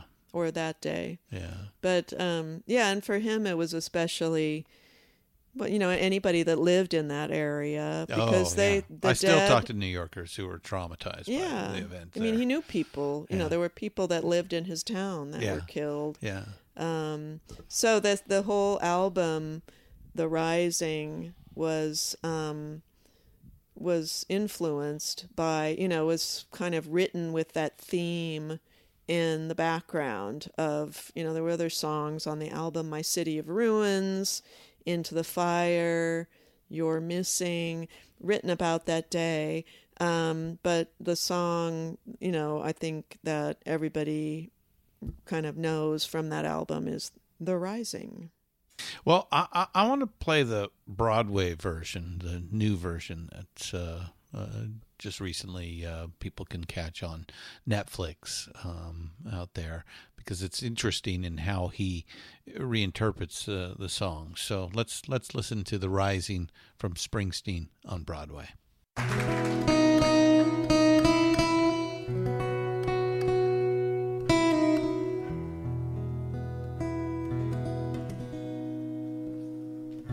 Can't see nothing in front of me. Can't see nothing coming up behind. Make my way through this darkness. Can't feel nothing but this chain that binds me. Lost track of how far I've gone. How far I've gone, how high I've climbed. On my back's a 60-pound stone. On my shoulder, a half-mile of line. Come on up for the rising. Come on up, lay your hands in mine. He's such a great reinterpreter of his own songs. Yeah. He when he strips things back and gives it a completely different interpretation, and you come away going, wow, I never thought of the song that way. Right. It's wait till you hear Born to Run on Broadway. That he really, really does different. No, Born in the USA. He really does that differently. that I'm sure, and he has done that. Let's face it. Born in the USA was stolen and used for a political movement that had no idea what the song was about. I think we talked about that earlier, but and he's reinterpreted it a couple times. Certainly that song. I'm just gonna say something here real quick. I have seen the Netflix video and sacrilege, I didn't really love it. Mm-hmm. I know there's got to be people booing out in the audience right now. Look, my feeling was that rock and roll doesn't really translate very well to television as it is. You just don't get the electricity in the room that you do at a show. And I just felt like that whole thing just probably works so well in that small theater. And if you were in that theater, it's a totally different visceral reaction than you're just not going to get from home. Now, I know all the giant Bruce fans out there just, have huge praise for it. But I just felt, to be honest with you, I kind of felt bored. But I knew that if I was there, I'm sure I wouldn't feel this way. That's, I don't know. That's my take on it. Well, there would have been people just quivering with excitement on all sides of you. So right. it would have been hard you would feel the buzz, Yeah, and that's that's the amazing thing about a rock and roll show in any of its various forms. Yeah. From the big explosions of, let's say, an over-the-top Kiss show to something intimate like Springsteen on Broadway. Mm-hmm. And if you're a true connoisseur of rock and roll, like us rock and roll archaeologists are, and you diggers out there, you can get it from all various forms, but you got to be there. And again, I just don't think it's ever translated well on television. Now, I like live shows to listen to, but watching them, it doesn't. You just don't get the same feel. That's my 2 cents. Yeah, well, I listened to it on the soundtrack, and I just did it in bits and pieces, so you could hear his intro and his stories, and then the song. And then, arrive in my car where I was going and turn it off and pick it up again. So I didn't do it all in one sitting. Yeah. All right. So we're kind of, now we're into 21st century, Bruce. That's right. We're in the 21st century. And the next album. 21st century Bruceoid Man. No? I never heard that one. That's new. Devils and Dust, which is kind of... acoustic. The end of the triptych of his... Nebraska, Ghost of Tom Joad, and because this was another one he did solo, a home recording, and did a tour by himself. I don't know, he may have had other people, but E Street Band was not on the tour. Not exactly the E Street Band, right. Yeah. Although not a long-form hiatus for the E Street Band this time. Right. And at the same period of time, which kind of fits with this kind of solo acoustic home recording thing, is he bought a farm near their hometown in New Jersey and actually bought horses. And, his daughter turned out to be so he learned to drive and ride. An international equestrian, his daughter, Jessica, I think her name is. So that kind of fit with them, and he learned how to ride, and they put She's rodeo a jouster? events. She's a jouster? No, she's an equestrian, a jouster. Wait. We were just talking about men and swords off tape, and now you've got swords. Get us back. Stay on topic. On topic. Here. Yeah. Okay. And the next one, which fit in well with the farm, was that he put out "We Shall Overcome," the Seeger sessions, which I actually bought on iTunes because I always loved Pete Seeger. I played his songs, in my story times and at the library, and if I had a hammer and little sack of sugar and all these cute, really great songs. And who doesn't love Pete Seeger? I don't know, unless he has an axe in his hand and is trying to cut the power. McCarthy didn't love him, right? Right? Yeah. He was blacklisted during the 40s. Oh, McCarthy. I thought you said McCartney. I'm like, no. What? Yeah. But nobody was who likes McCarthy. A dirty commie. Yeah, they said. So they said. Yeah, but anyway, right. That's so, just if you know the story of Pete Seeger, he's a very patriotic. Man. Yeah. It's just one man's idea of patriotism. Well, if. There are a lot of different ideas of patriotism. That's right. So it's not just waving a fucking flag. We want our country to be as good as it can be. That's right. That's called patriotism. Waving the flag doesn't just automatically make you a patriot. Right. Yeah.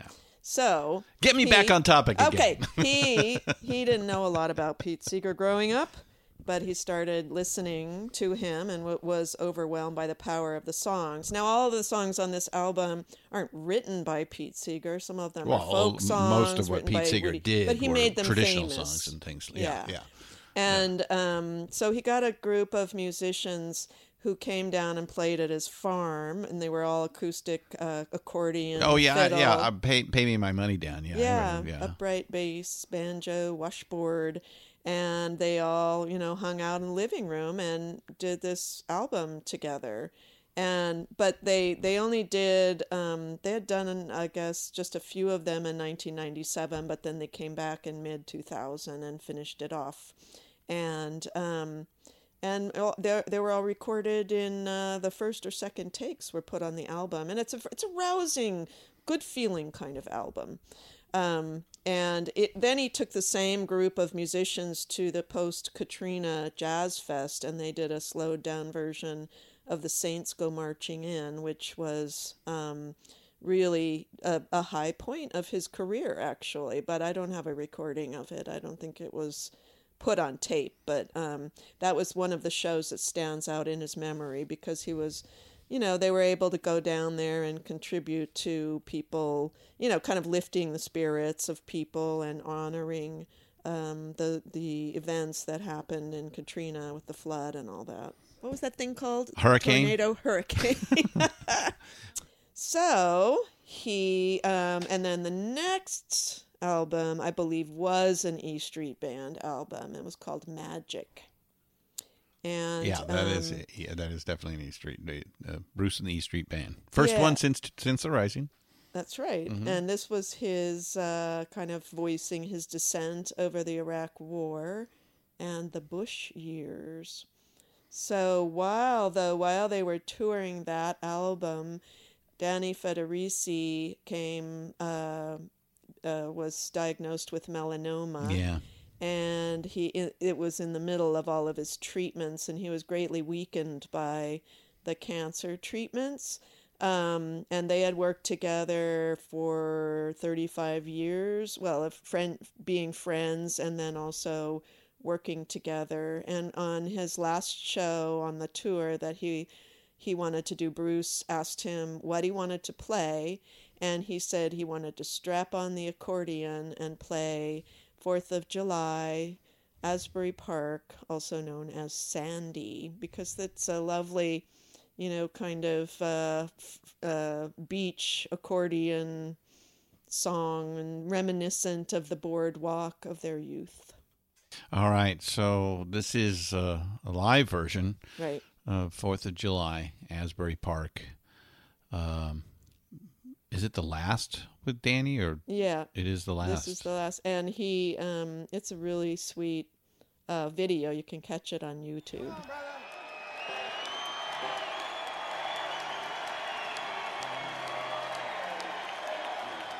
He's gonna be bugging me for a raise in a minute. You gotta cool some of that out. Ready? We'll start. Say we'll start. Just stand.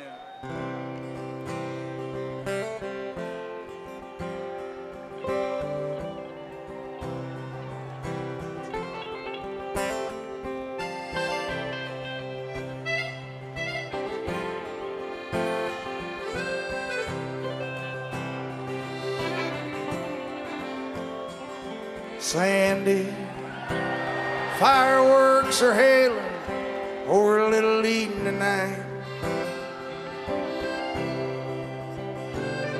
Forcing a line in all those stone down faces left stranded on this 4th of July. Down in town, the circuit's full with switchblade lovers, so fast, so shiny and sharp. Yeah, like I said, it's a really touching video to see Bruce and Danny front and center on the stage together and interacting with each other and knowing that it's the end, you know, that it's Danny's time has come to an end on this earth. And another very dear and pivotal person in the E Street Band died shortly thereafter, or a couple years later, and that was our Clarence, the big guy. Yeah. While they were working sometimes on... it's hard to think of an E Street Band without... I know. Clarence and Danny. I know. He was so... I mean, Clarence was just... Especially... because Clarence was front and center, yeah. so you were just used to seeing him up there in his loud suits and, you know, stepping and dancing while he played the saxophone and doing funny little, you know... acts with Bruce. I mean, they were quite a hammy couple there. Oh yeah, yeah. So I got to see it many times. Yeah. While they were working on a Dream, that album and that tour, Clarence's health started failing, and he just, you know, lived his life hard and partied hard and worked hard and probably, you know, sounds like he didn't have the healthiest lifestyle. I believe his heart was failing at that point. He had medical staff with him that came on the tour, and Bruce ended up having to help him on and off the stage. But, you know, Clarence really wanted to be there, and Bruce really wanted him to be there, so... they made it work. I mean, this was Clarence's life. He, you know, the E Street Band was everything to him. Apparently, besides his many women friends. Yes. So the next album, though, that they started working on together was Wrecking Ball, and which was a socially activist album, like most of his were. On capitalism and greed and, what it did to the working class people. But it wasn't super well received because Bruce's feeling is, you know, that people weren't looking to rock and roll for those kinds of things anymore by that time. And, you know, we're just kind of looking... No, it's part of our great conceit is that, rock and roll in the 21st century doesn't have the cultural cachet that it did in the 20th century. Yeah. Anyway, during about that time in 2011, Clarence's health really plummeted. He became numb. You know, his right hand became numb, so he couldn't play anymore. And 3 days later, he had a massive stroke. Bruce flew down, I believe it was in Florida, and he died 3 days after his stroke. But in the meantime, his band and family and friends came and gathered by his bedside to be with him and to kind of, usher him into the other world. And Bruce, in particular, brought his guitar and sang the song Land of Hope and Dreams to him at his bedside, which I found very touching. And when he finally slipped off into out of this world, Bruce said, "Something timeless and beautiful and confounding just disappeared." So that was Bruce's, experience of Clarence's death. He said he was going to miss that story and myth where he and the big man stood side by side and busted the world. Well, let's play a little bit of Land of Hope and Dreams from Wrecking Ball. And I wanted to point out that that Bruce said that the sax solo on this particular recording they pieced together from some of his live solos and made sure that Clarence was represented on that song.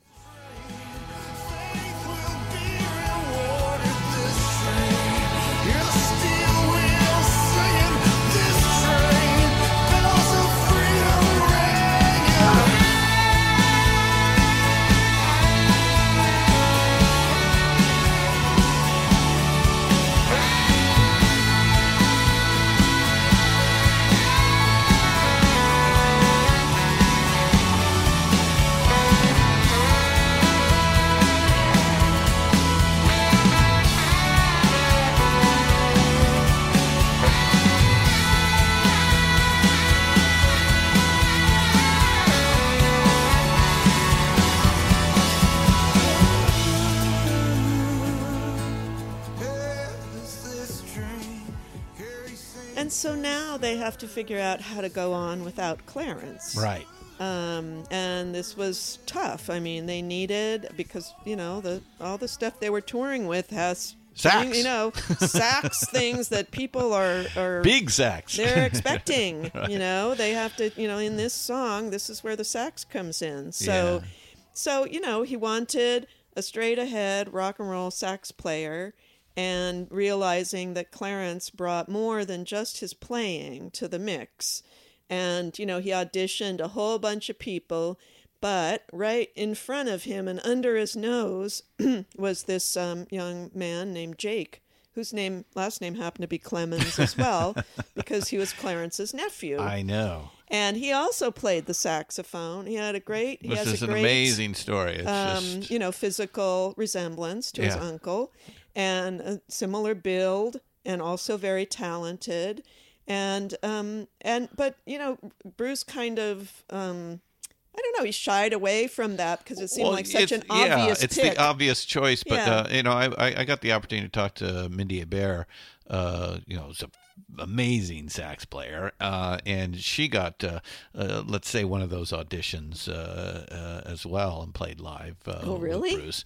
Yeah. And I know it must have been like, you got to be asking yourself, look, this can't really be, this kid can't, this doesn't happen. Clarence is 1 in a million, and now his nephew, but they rolled it out correctly, and that's right. Wow. And Bruce was very careful about, he wanted to honor the band and himself and the fans, and also Jake. He doesn't want to put Jake in a situation where he's going to get, all this negative publicity, because people were very emotionally connected to Clarence. The fans. Yeah, I mean. Yeah. And so he wanted to, make sure that Jake was had a connection to the music, that he wasn't just doing it, he wasn't just a hired gun. And so they wanted, he put him back in the horn section at first, because he didn't want people to feel like he was really pushing Jake and trying to replace Clarence. So they did it very nicely, and the audience really, responded to Jake, and it was a done deal. So now Jake Clemens is part of the E Street Band. Yep. And after that, though, Bruce hit another big depression after his 60th birthday. And, obviously... Well, who doesn't go through that? These deaths. When you turn 60. Yep. Yeah. Well, I didn't. But... Yet. So, he obviously, there was some either learned or inherited gene from his father, and he was able to get through it, and his wife, insisted he get medical help and that he get, the medication that was going to help him, and he pulled out of it. So that was really great. But, he wraps up the book, talking about his father, obviously. And I really felt like this whole book was his way of making sense of what his father meant to him in his life and his music and his career and being a father and a husband. And he's, just spent his whole life trying to make sense of it and using his music to kind of take care of his shit rather than handing it down to his kids. And so that's kind of the main theme of the book. It's like, how do So it's a how-to parent work book. through this so that I don't leave my children the burdens of my mental illness or my, unresolved issues. And what does he have? He has like 5 kids? He has 3. 3 kids. Bruce? Yeah. Yeah. 3 kids. Yeah, all just right. like So his really dad. this book was written for an audience of 3. Yep. Oh. I guess so. Yeah. And so anyway, the song that he sings at the end of or towards the end of the Springsteen on Broadway show is a song called My Father's House. And it just brings this all to a close, I think. Let's play a little of My Father's House.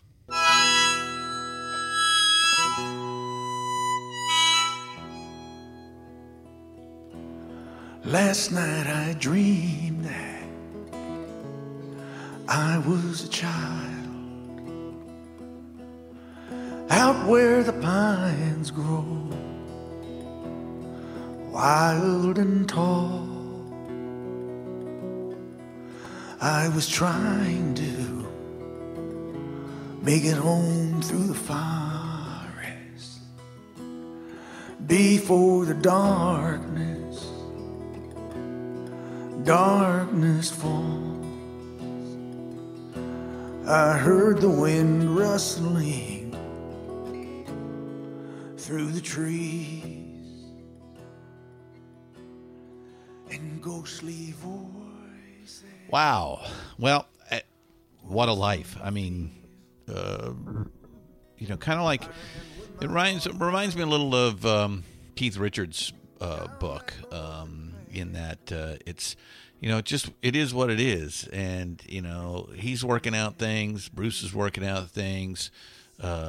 Keith seems to be working out relationships with his kids. No, his kids and his partner, and all that. And, Bruce is working out things with his dad here. It's just, I'm so grateful that these folks are leaving these documents for us, so that we can comment on them, to try to tell our story of the full story of rock and roll and why this art form was just so important, even though it's not thought of at its time. It's thought of as juvenile and superficial, just pure emotionalism. It doesn't have any weight, on and on and on. And that's just not the facts. The reality is that this is the biggest art movement maybe ever. I mean, it's a global art movement that happens in real time. It's the first one, just because it happens to show up at at a particular moment in human history. But I think the further we get away from, the more obvious it becomes.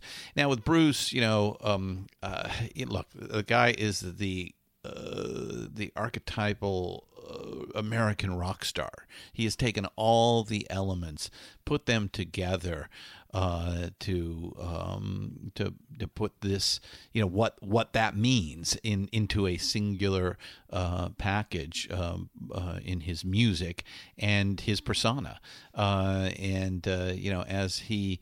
as he states in the book, it's a bit of a creation, but at the same time, I mean, that's America. America's always about creation, and at least at its better parts.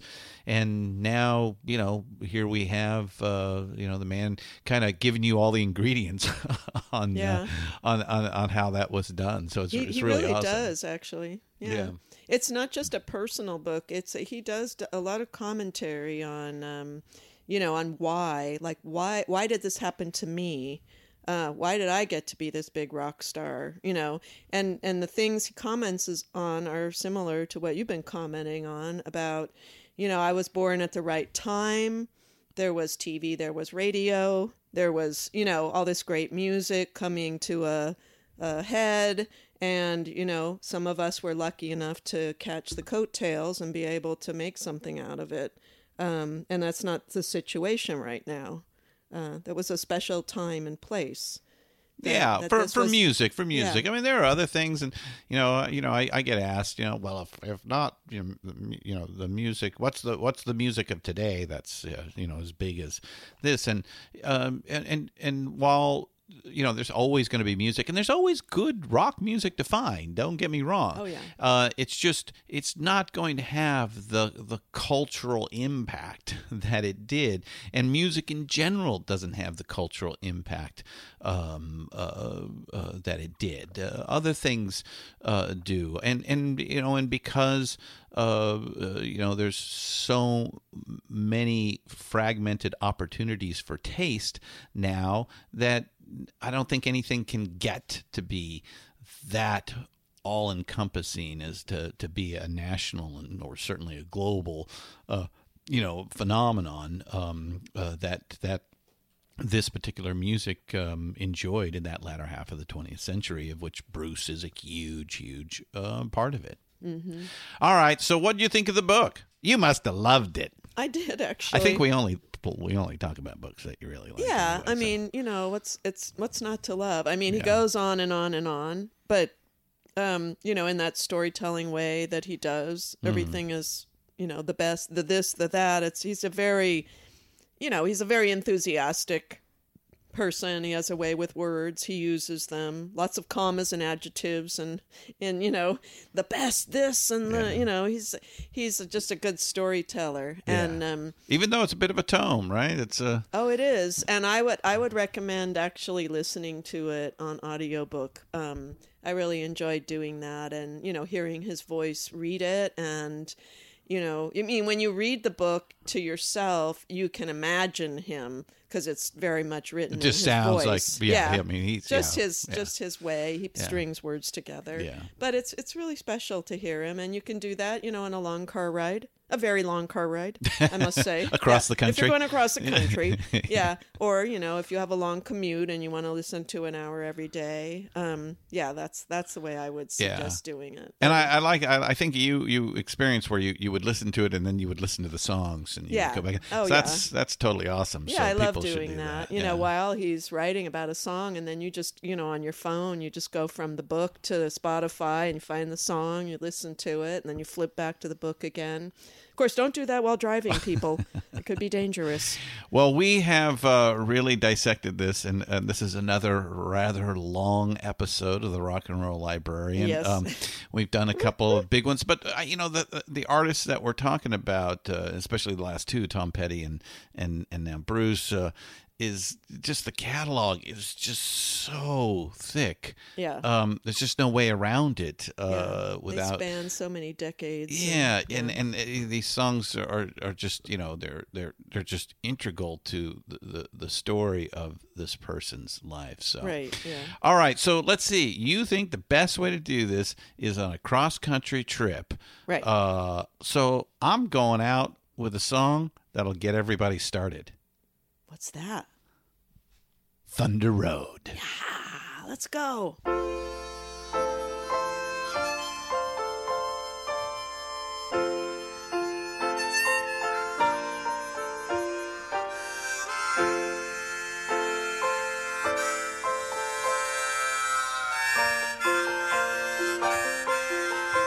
The screen door slams, Mary's dress waves. Like a vision she dances across the porch as the radio plays. Roy Orbison singing for the lonely. Hey, that's me and I want you only. Don't turn me home again, I just can't face myself alone again. Don't run back inside, darling, you know just what I'm here for. So you're scared and you're thinking that maybe we ain't that young anymore. Looking for ways to help right the wrongs of social injustice? Oxfam America works with people in more than 90 countries to save lives, develop long-term solutions to poverty, and campaign for social change. And we do it with the help of our friends in the music world. The Beatles were Oxfam supporters back in the day, so were the Stones. And through the years, musicians and music fans have helped Oxfam push hard to work for a just world without poverty. Folks like Radiohead, Coldplay, Pearl Jam, DJ Shadow, and many, many more have encouraged their fans to join the effort. You can too. Go to oxfamamerica.org to learn how you can help. The Rock and Roll Librarian. Produced and hosted by Christian Swain. Co-host, Shelley Sorensen. All sound design and incidental music by Jerry Danielson.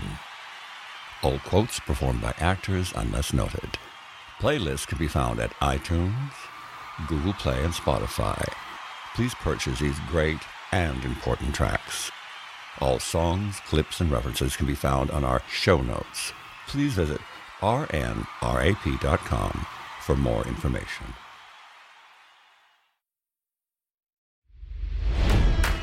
It's NFL draft season, and that means it's time to start thinking about fantasy football. FantasyPoints.com features industry-leading experts and prognosticators using proprietary hand-charted data to help you score more fantasy points. FantasyPoints.com is the place to go for whatever kind of fantasy football you play. Whether you play fantasy football, daily fantasy sports, or do a little bit of everything, Fantasy Points has the meticulously researched content to guide you to victory. And why wait for the fall? Fantasy Points also covers the new spring football league, the UFL.